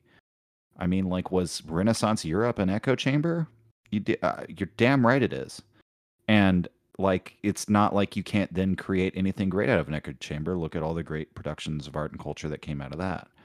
But it is like, I do think I still have that. Maybe it's because I'm like too American, but I have that like John Stuart Mill kind of like, okay, at the same time, I am like a dumb ape like everyone else, and I don't know. The problem is that I don't know the places where I am wrong, and so I need to like be able to be exposed to like a dynamic environment when I can see things that I never would have considered, like addressing those Rumsfeld's famous unknown unknowns, right? Right. To quote another great philosopher, CNN reporter Van Jones, when he was saying like we don't need to take the weights out of the intellectual gym, and there is like an element to like echo chambers that is going to make you like intellectually softer and more easily triggered. I think the key is not to engage in arguments with people on public forums, and I've gotten better and better about that as I've gotten older. But I'm going in the right direction. That's all that matters. I do it almost never now, almost never, and I never do it on platforms like Twitter because it's not actually important that you have that argument, right? It like, but if you can expose yourself, because I have been exposed to like ideas politically from not just the left but the far left recently, but it like it's all about the sincerity of the person, how intelligent they actually are, and whether they're arguing in good faith, right? And again, there's no good way for you to figure out how to do that. Like if you lack the mental hardware to do that, then like you're not going to gain it. Right? Because you're not going to be able to know how to take in the good information and leave out the bad information that would help you build that. And so it's like maybe it's a kind of an elitist argument, but it fits right in with Nietzsche's free spirit versus bound spirit thing. Like the reason is we're not built for Twitter, like Karl says, and most people need to be bound spirits, and that's what causes this whole dysfunction. To take it out to a macro level, is like we feel on some like deep level that the whole country should be on the same page and have that unity of feeling, and it really disturbs us that half the country doesn't. Right. And so I don't know. I'll stop. So let me do a lightning round, okay? Yes. Andrei, you go first. Is it good to complain about the weather? Is it good to complain about the weather? I mean, I'd say like personally, I find it distasteful to hear people complaining about the weather. I feel like some part of me when people say like, oh, it's like raining or something, some part of me is like, well, you're not appreciating that like different modality, dude, right? Where it's like, with kids, or I remember when I was a kid or something, if it was raining outside and I was able to like play, in the rain, it wasn't really like a big deal. Or like if it's snowing, if you just like dress appropriately, um, it's not really a big deal, right? It can actually be like quite fun. All right, that's enough. And I'll cut Salts off rudely too. All right, Salts, your turn. Um, I would say yes, it's good because it's a social ritual where you're kvetching together. And well, and maybe my experience is a little different because I live in Texas. I find it probably exactly as banal as most of us would to complain about the weather. But like the thing that people complain about here the most is the heat, and that's not like a modality. Like it's a mean. It's just the mean reality for like 6 months out of the year, and it's like we're fellow sufferers in hell, and we have to like lament together. Okay, that's enough. So I think you're both correct, and that at different times it's appropriate to do it and not to do it, depending on if you're trying to elevate the conversation or if you're just trying to decrease the level of the conversation, right? So if you're trying to be more silly, then complaining about the weather is like chicken talk, right? And if you're trying to be more gravitas, then you fucking try to draw some other subject up. But anyway, so that's how I feel about Twitter, and that's how I feel about Socrates. Well, But like, wait, I mean, what do you mean? Oh, sorry, you go. go ahead, go ahead. Oh, I just wanted to ask, like, Carl, like, what do you like? Twitter is sort of, it's just a what complaint? It's just like the complaint board. Yeah, kind of, but you need to like immerse yourself in the culture of pain, Right. right? Okay. You have to like stare into the abyss, and then like I think Andrei, what you were touching on earlier was you were feeling like the abyss was staring back into you, and you didn't like it. Yeah, maybe. I'm just thinking of like, especially like when I used to spend a ton of time on forums, I would have like these experiences where I would get into debates with people, and I would get the impression that like their sole purpose was just to like attack me. Like it wasn't like I didn't really feel like I was learning something, but then at the same time, I'm like, well, it feels kind of necessary to be like exposed to the people who like argue in bad faith so as to like learn how to deal with that.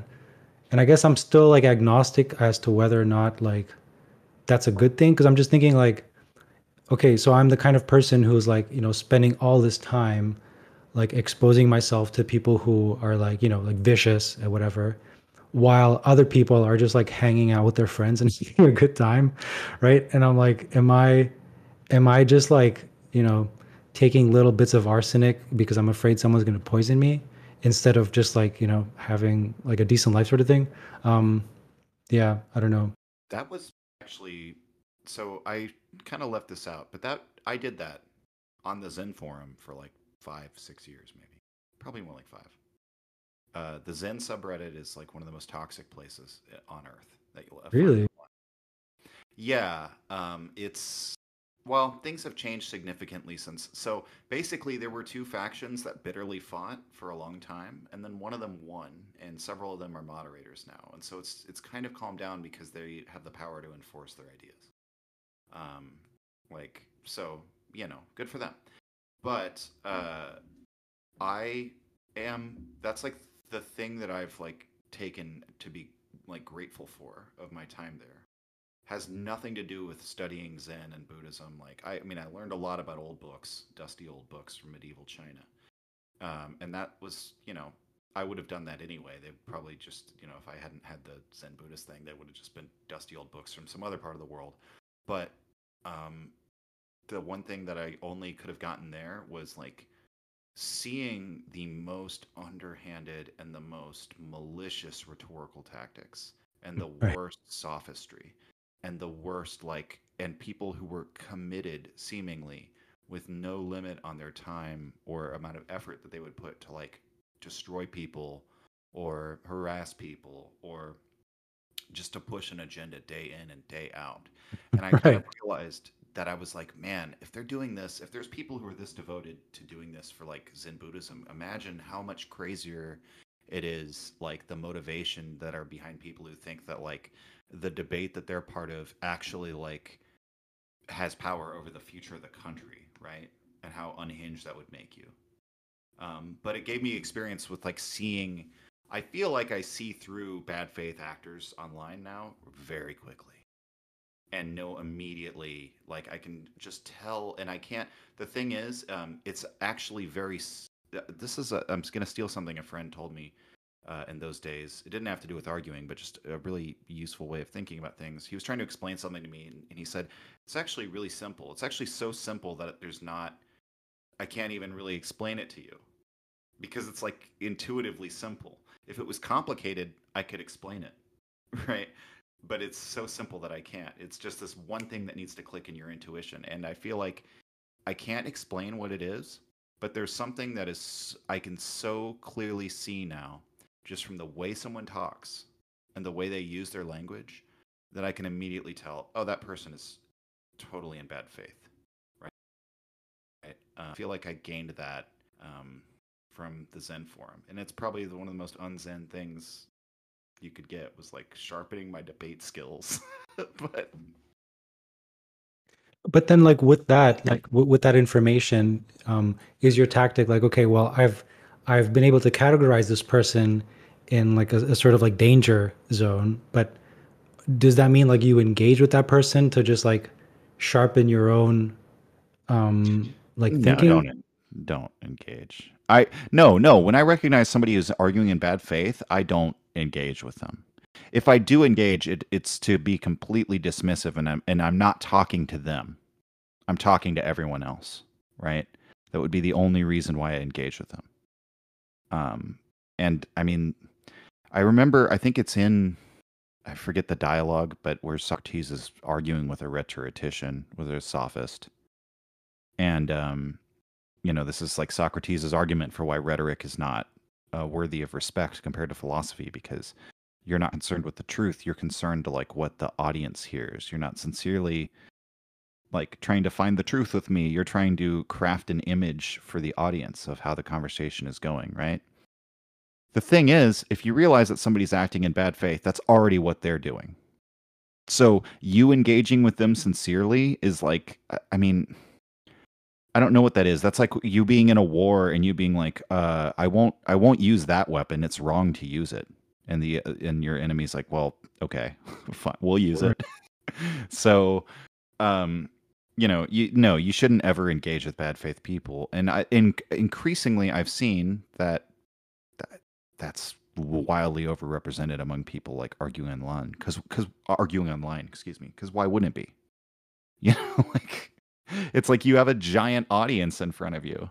It's like you did a thing about the audience as like being like what internalizing quality of performing something in front of an audience, or like being a witness, being witnessed, right? Right, Andre? by a capricious God.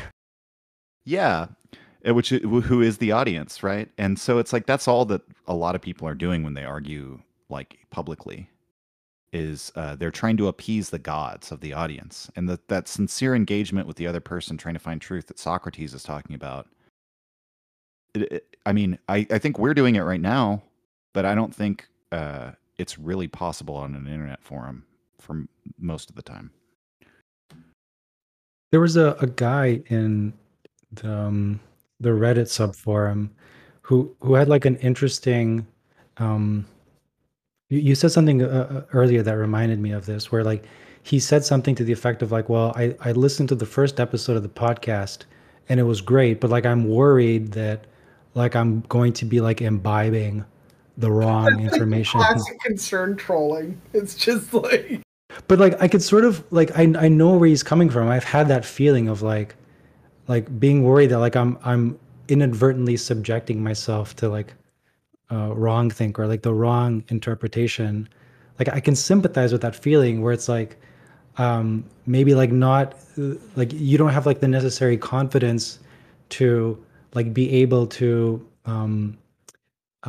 avoid like seductive rhetoric, right? Which I guess, you know, like you were saying earlier, there's like so many different influences that are like competing within our own minds that we've, you know, like we've never had like in human history that many different sources that we can immediately refer to without any sort of like guidance. And they're all just like infiltrating us. And it's like you want like some reassurance from someone else to tell you that like those other people are correct, which, you know, ironically, you're asking other people to basically like do the thinking for you, but then also tell you that.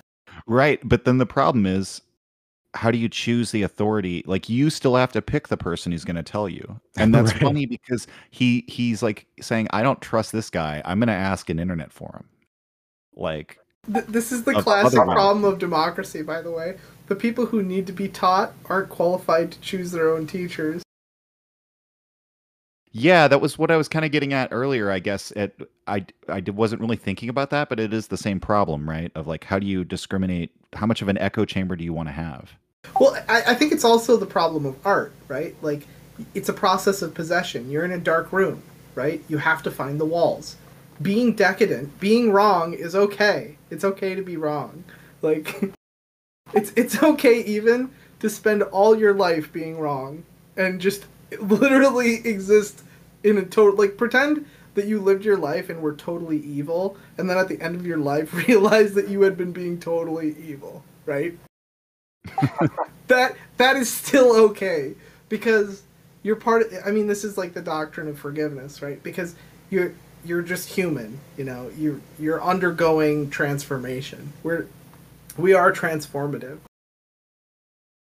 I mean, I guess the structure of the Reddit forum is that like if you know this guy posts and you know someone gives an answer and there's like you know however many upvotes, like quantity suggests correctness, which like you know when I think about like Nietzsche's idea of like the great man, I mean some of it seems to be like completely beyond metrics. It's like being great is like this subjective state where like you're beyond any qualifications imposed by others, right? Like, I Yeah. mean, I find Well, some of the best comments get spam downvoted, but maybe that's just me.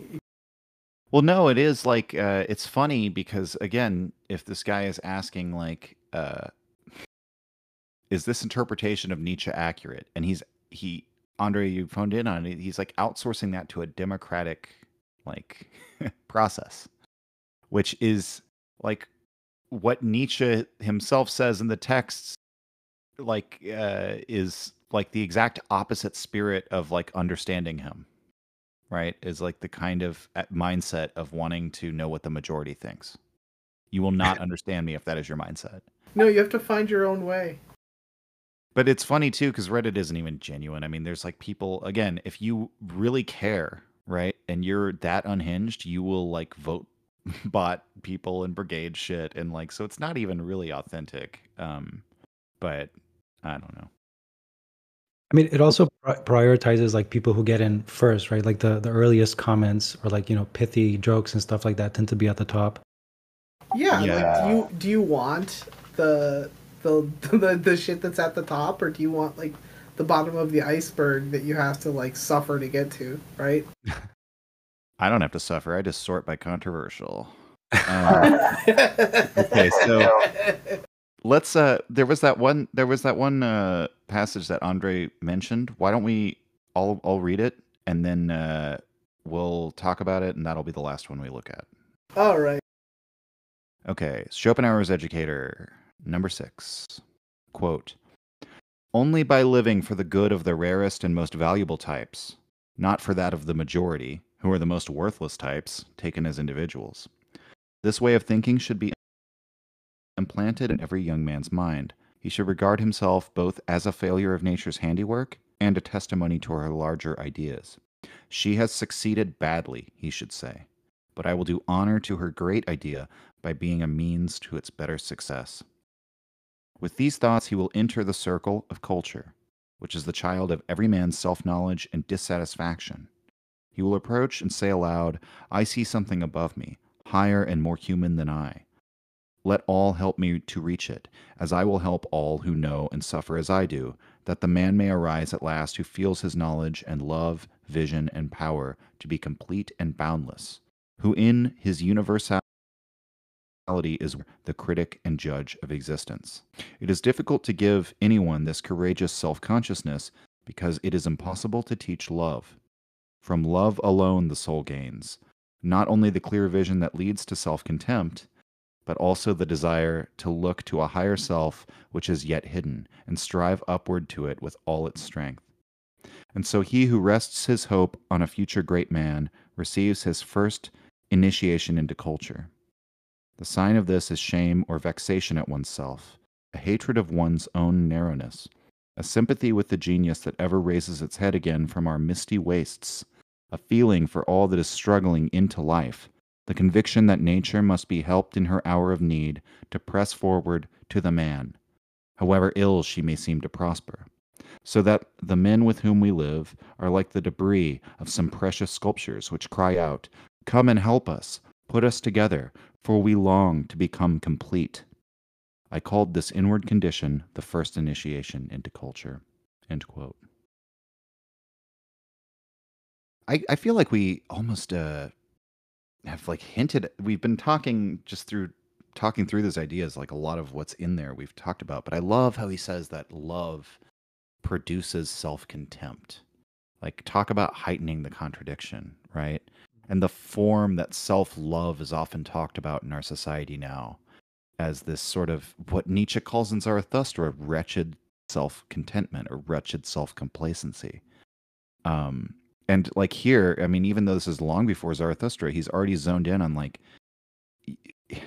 your true self-love starts with a deep sense of contempt and dissatisfaction, and this perception of it's like it makes perfect sense in some way, right? Of like it's so simple and yet it's kind of hard to get it there. Like he says it when he says nature has failed or has succeeded badly. Or she's failed beautifully, we might say, to invert it. I mean, I guess the example that comes to mind when you talk about love there would be kind of like a parent who, like, I'm sure they like hate aspects of their kid, especially when they're, throwing temper tantrums and stuff like that. But like that is part and parcel of like their general appreciation of that person. I will say, like, I mean, I just switched around some words and it sounded Christian. So, like, for example, if you say, with these thoughts, he will enter the church, which is the child of every man's self-knowledge and dissatisfaction, he will approach and say aloud, I see Christ above me, higher and more human than I. Let all help me to reach him. I will help all who know and suffer as I do, that the man may arise at last who feels his knowledge and love, vision and power, to be complete and boundless, who in his universality is one with nature, the critic and judge of existence. I don't know, that doesn't seem like too glib of a comparison, is it? So Karl's going Hegelian, Andrei's going Christian, and It's a crazy mess. No, I mean, actually, I think that's dead on in some ways. Well, it struck me when Karl was actually talking before we read the quote, where he was talking about forgiveness, right? And it kind of struck me that in Nietzsche's, I guess it was something you were saying that his, or maybe we've just talked about this before, in the Gay Science, where he talks about how evil has advanced the species as much as good, right? And it is like, in a strange paradoxical way, it's kind of a Christian way of like redeeming the sinner, right? Like saying, well, the evil person has like a usefulness in the same way that we might say in Christianity, like through like evil and suffering and temptation and all these things, like your life can have meaning insofar as you're overcoming those through Christ's sacrifice. And so I don't know, like I think we could really get into the specifics of that. Maybe Karl has something to say about it, but I think there is something I've always maintained. There's something about Nietzsche's philosophy that is trying to actually replace Christianity. And Yes. it's not like it's not about like no gods, no masters, right? It's not just like smash it and all of that was bad. It's like, how do we recreate what this gave us in a material sense? And like what he's looking to here is nature, right? And like this higher man that comes out of nature. Yeah, I think he is like he I think he's looking at a society that does see Christ above them as the highest man, right? That is the perfect human. And so rather than appealing to initiation into the church and to God, which sees that martyr figure, like, dying on your cross as the highest man, he would like there to be something else. But that doesn't mean that he isn't like aping the Christian framework, That's a really good point. Like when, I mean, also another thing that came to mind with this was, you know, Alain de Botton talks about how, um, I mean, he claims that it was like a relatively common 19th century idea that culture would replace religion. Although, like, he made a pretty interesting critique of that, where he's like, the general understanding in secular culture is that like these problems have all been like figured out, like existential issues have basically disappeared, and everyone knows that you're supposed to kind of go to school, get a good job, get married, um, retire in like a nice place, have kids, whatever, and then at the end you kind of just like close the casket on yourself and then just die peacefully, and then you're just supposed to kind of be happy with that. But he's saying that like the institutions that were supposed to deliver on this promise of culture are all kind of failures, right? Like no one goes to the museum and thinks like, okay, well, teach me about how to live life. No one goes to university and says like, how do you like, what is the meaning of life or stuff like that? That's kind of seen as like irrelevant. And I tend to agree with him. I've never really found those answers like being directly promoted to me. It's always been like sort of an indirect ancillary feature of like practical material success that is like thousands and thousands of years old. Like you can read you know like letters from an Acadian to his son about how like keep your nose clean, work hard, blah blah blah.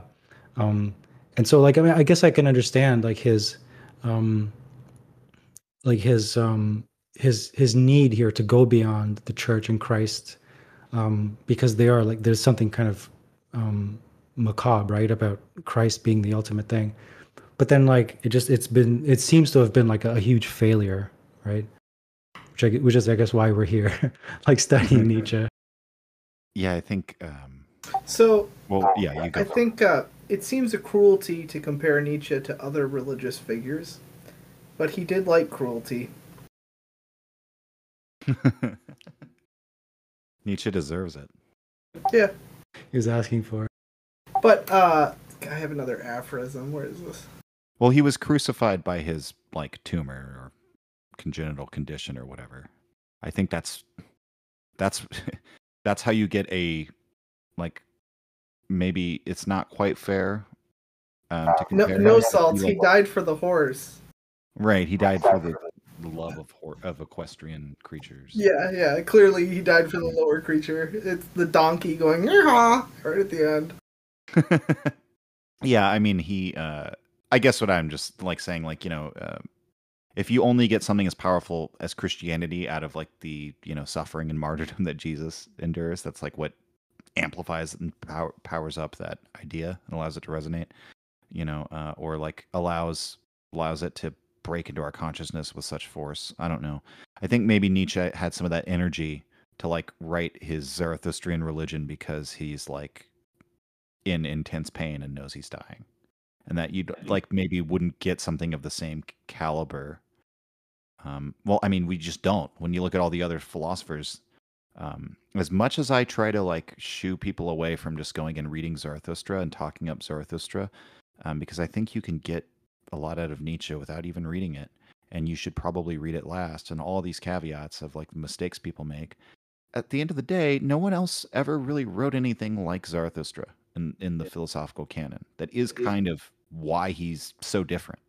Right. Is that he actually tries to do the, like, here's my holy book, right? And like, could Spinoza have done that with his super logical mind? No. So like, I don't know. It almost seems like necessary too in some degree, because like if it was just like his like most acerbic stuff, right, where he's just like destroying everything, like, you know, taking a hammer to everyone's like most sacred beliefs, it would have had like a much different flavor. Whereas like Zarathustra adds this like glowing like joy of life that kind of like proves that he knows like what it feels like to like truly affirm life. Or that he has like it hints to us that he actually has some sort of positive vision. Right, That's right. not just like bitching about like how bad Christianity is. That he actually does. I mean, so I guess that is the thing, that he actually does want to have some sort of other vision of what mankind could be. And it's interesting though, well, the language that he talks about it here is that it's like it's culture that's going to do that for you. And so again, it's like it's that strange relationship between like folk and great man, where it's almost like the we're expecting this culture to make everyone more human, right? Like less barbarous, less ruled by animal impulses. But it's like, well, how does that happen? By striving towards like this image of the great man, I guess. Um, and so it's like that great image of the great man is what's redeeming the world and like elevating us and bringing us forward. Um, it's it's just weird because then in later writings he says like, well, the whole purpose of culture, it's like it's the passage Karl hates where Nietzsche describes the nobility as like a parasitic vine strangling a tree, the Sipo Matador. Like the whole point Yeah. is the flowering of this parasite, right? The beautiful flowers that this parasite, its crown unfolds as it strangles the life out of this tree. And so that's all like almost says the opposite. Rather than the great man helping the folk to become more human, it's like on the backs of the folk, the great man like becomes even greater. And I don't know if Nietzsche, like you were sort of saying, Andrei, maybe he doesn't actually have a coherent like when you look across his whole works, you're not going to find a lack of contradictions on that point. But I guess that's like kind of maybe one of the remaining mysteries to me of like how culture works for Nietzsche. And all right, yeah. I don't know if I actually know both of you guys listened to like Yarvin on Red Scare, right? Where he was like, he made a really interesting point um, about how like, you know, when people are fighting CRT, they tend not to have something as strong as like, you know, someone who's, you know, advocating for like the return of the caliphate, like like a Muslim, Teach the true Islam, yeah. right? Well, Like there's that's nothing. why the South lost the Civil War, because they didn't just go right to Washington right away, right? Right. Whereas the North believed in their manifest destiny and they were brutal, right? Yeah, like I don't know what like I mean we kind of have I mean I personally have found it like really helpful to be like part of like a Nietzschean community. I found it like for my psychological health like a remarkable transformation personally, but like when I think about how that would like play out into like a broader cultural or like a broader societal thing of like, you know, this is what, you know, people should believe or something, this is what we should unify around. I feel like Nietzsche is like extremely controversial. Like I remember describing the genealogy of morals to a coworker, and she was like, "Well, that's crazy. Like, how can you say that? Like, how can you say that like good is like a historically amorphous and like contingent idea?" Well, I mean, if Nietzsche is the fountainhead, right, of the flood, right, and someone is descended from that, they're gonna look back at him as some uncivilized, barbarian. Well, also, so something struck me when you were talking earlier, Andrei, that I think I've just kind of processed of like culture not doing the job of religion, and how like you don't get your meaning of life from a museum or from like that you never had. I think it was the way you said it. You never had someone sell the idea to you like that, right? Right, right. Um, and I think well, this is also like a like sort of verboten person, but not even nearly to the degree as Curtis Yarvin. So I have no problem bringing him up. Is Alan Bloom in Closing of the American Mind? Basically, he opens by saying that like the way he puts it, he's like relativism is our universalism, and Mm. so in the academy, everyone is a relativist, and you can criticize any belief as long as that belief isn't relativism. Because once you criticize relativism and say, no, this is a universal truth that I have, then you've invalidated all these other beliefs that you're supposed to entertain. And basically, he's trying to like reawaken like this love of philosophy, and this like dialectic between these contradictions within Western civilization that he thinks is good to explore. But he thinks you have to like take seriously, like you can't just like have. It's sort of like Nietzsche saying like we need a yes and no, a straight line, a goal, right? Is like you have to Right. like take seriously like, okay, we want liberty and we want equality, but those two things are actually incompatible when taken to their extreme, which means there's an inevitable tension, and you can't just sit with the tension, you have to solve it. It's like you have the Gordian knot and you have to cut it.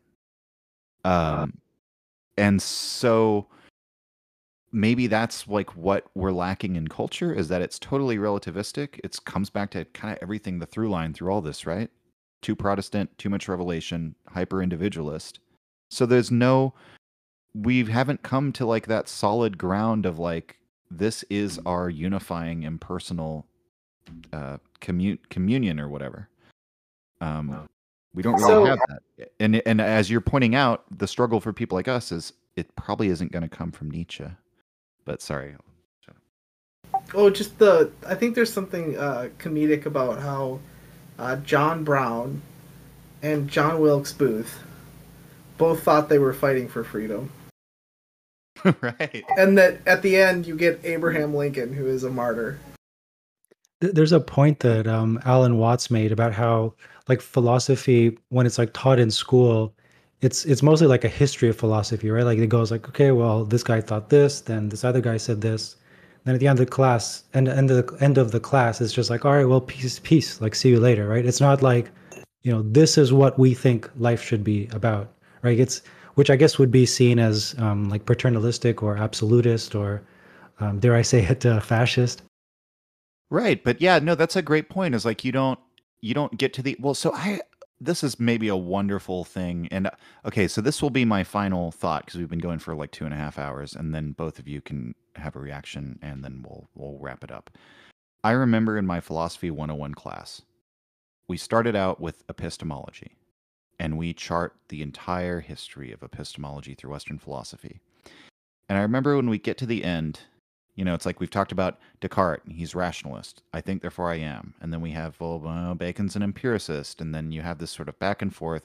You have Kant's Copernican revolution, where you have like, he's attempting to synthesize empiricism and rationalism, but then he ends up in this place of like transcendental idealism, where you know things by virtue of a faculty, that you have this a priori knowledge. And then that kind of opens up like, do we go totally idealistic like Hegel? We have Schopenhauer kind of trying to use Plato to make sense of Kant's transcendental idealism with representations. And we have Nietzsche, who basically says, no, let's get rid of the true world altogether, and just have representations. And then you get to like analytical philosophy, where they're like, philosophy can't even tell us about truth at all. We're just sort of like clarifying like linguistic confusion. And so I'll always remember it was on the last class on the topic of epistemology before we moved on to like morality or something, right? And I don't remember this person other than the one thing she said on that day is basically, so the professor says, so he posed the question to like, and so where are we now after all of our discussion of how we know what we know? And this one girl raises her hand and she goes, no knowledge? Like a question? And he goes, yeah, pretty much. And then like that, I don't really remember. I mean, I know we said other things were said. I don't remember anything other than from that day, other than that interaction. That basically, and I love that professor, but he basically sold us the idea that at the end of this centuries-long dialectic to discover how we know what we know, we discovered, well, we don't know anything. And yeah, I mean, that does not give you solid ground to stand on at all. And I understand the argument. I mean, Nietzsche would make the argument himself for knocking out those certainties from under people. But as you said, Andrei, he also wrote Zarathustra. So he also understands that ultimately the foundation is not this like mind-independent objective reality truth thing. That's not the foundation of your life. Right? And so and we were never taught that element of Nietzsche, which is probably the greatest thing about him. We were taught his critique of religion, and we did talk about his morality thing, genealogy of morality, and you know, it was cool. But so that's kind of my, so that'll be my final thought, is that yeah, it is the way philosophy, which that's probably the closest thing to like a, you know, intellectual expression of culture is taught in America, is at the end no knowledge. So No knowledge, question mark. I'm gonna be annoying. Yeah. Do you guys No. think Twitter is gonna like what's gonna happen? Is it gonna like produce a monoculture and then like ossify, or is it going to like stay in this perpetual hellfire? I think it's gonna die. Okay. It will go the way of the buffalo. I just wanted to say though, like, isn't it the case that, you know, Nietzsche was like a total goody two shoes when he was a kid? He had like a very like strict, like Christian upbringing, and then like just the fact that he went to university means like he knows how to follow the rules, and like he succeeded more than like most people in university in like proving his ability to, like, you know, like go to the classics and like study the classics and have a canon, like something fundamental to ground himself on, right? Like imagine if instead of, well, yeah, I guess he would have also had like a historical approach in his school.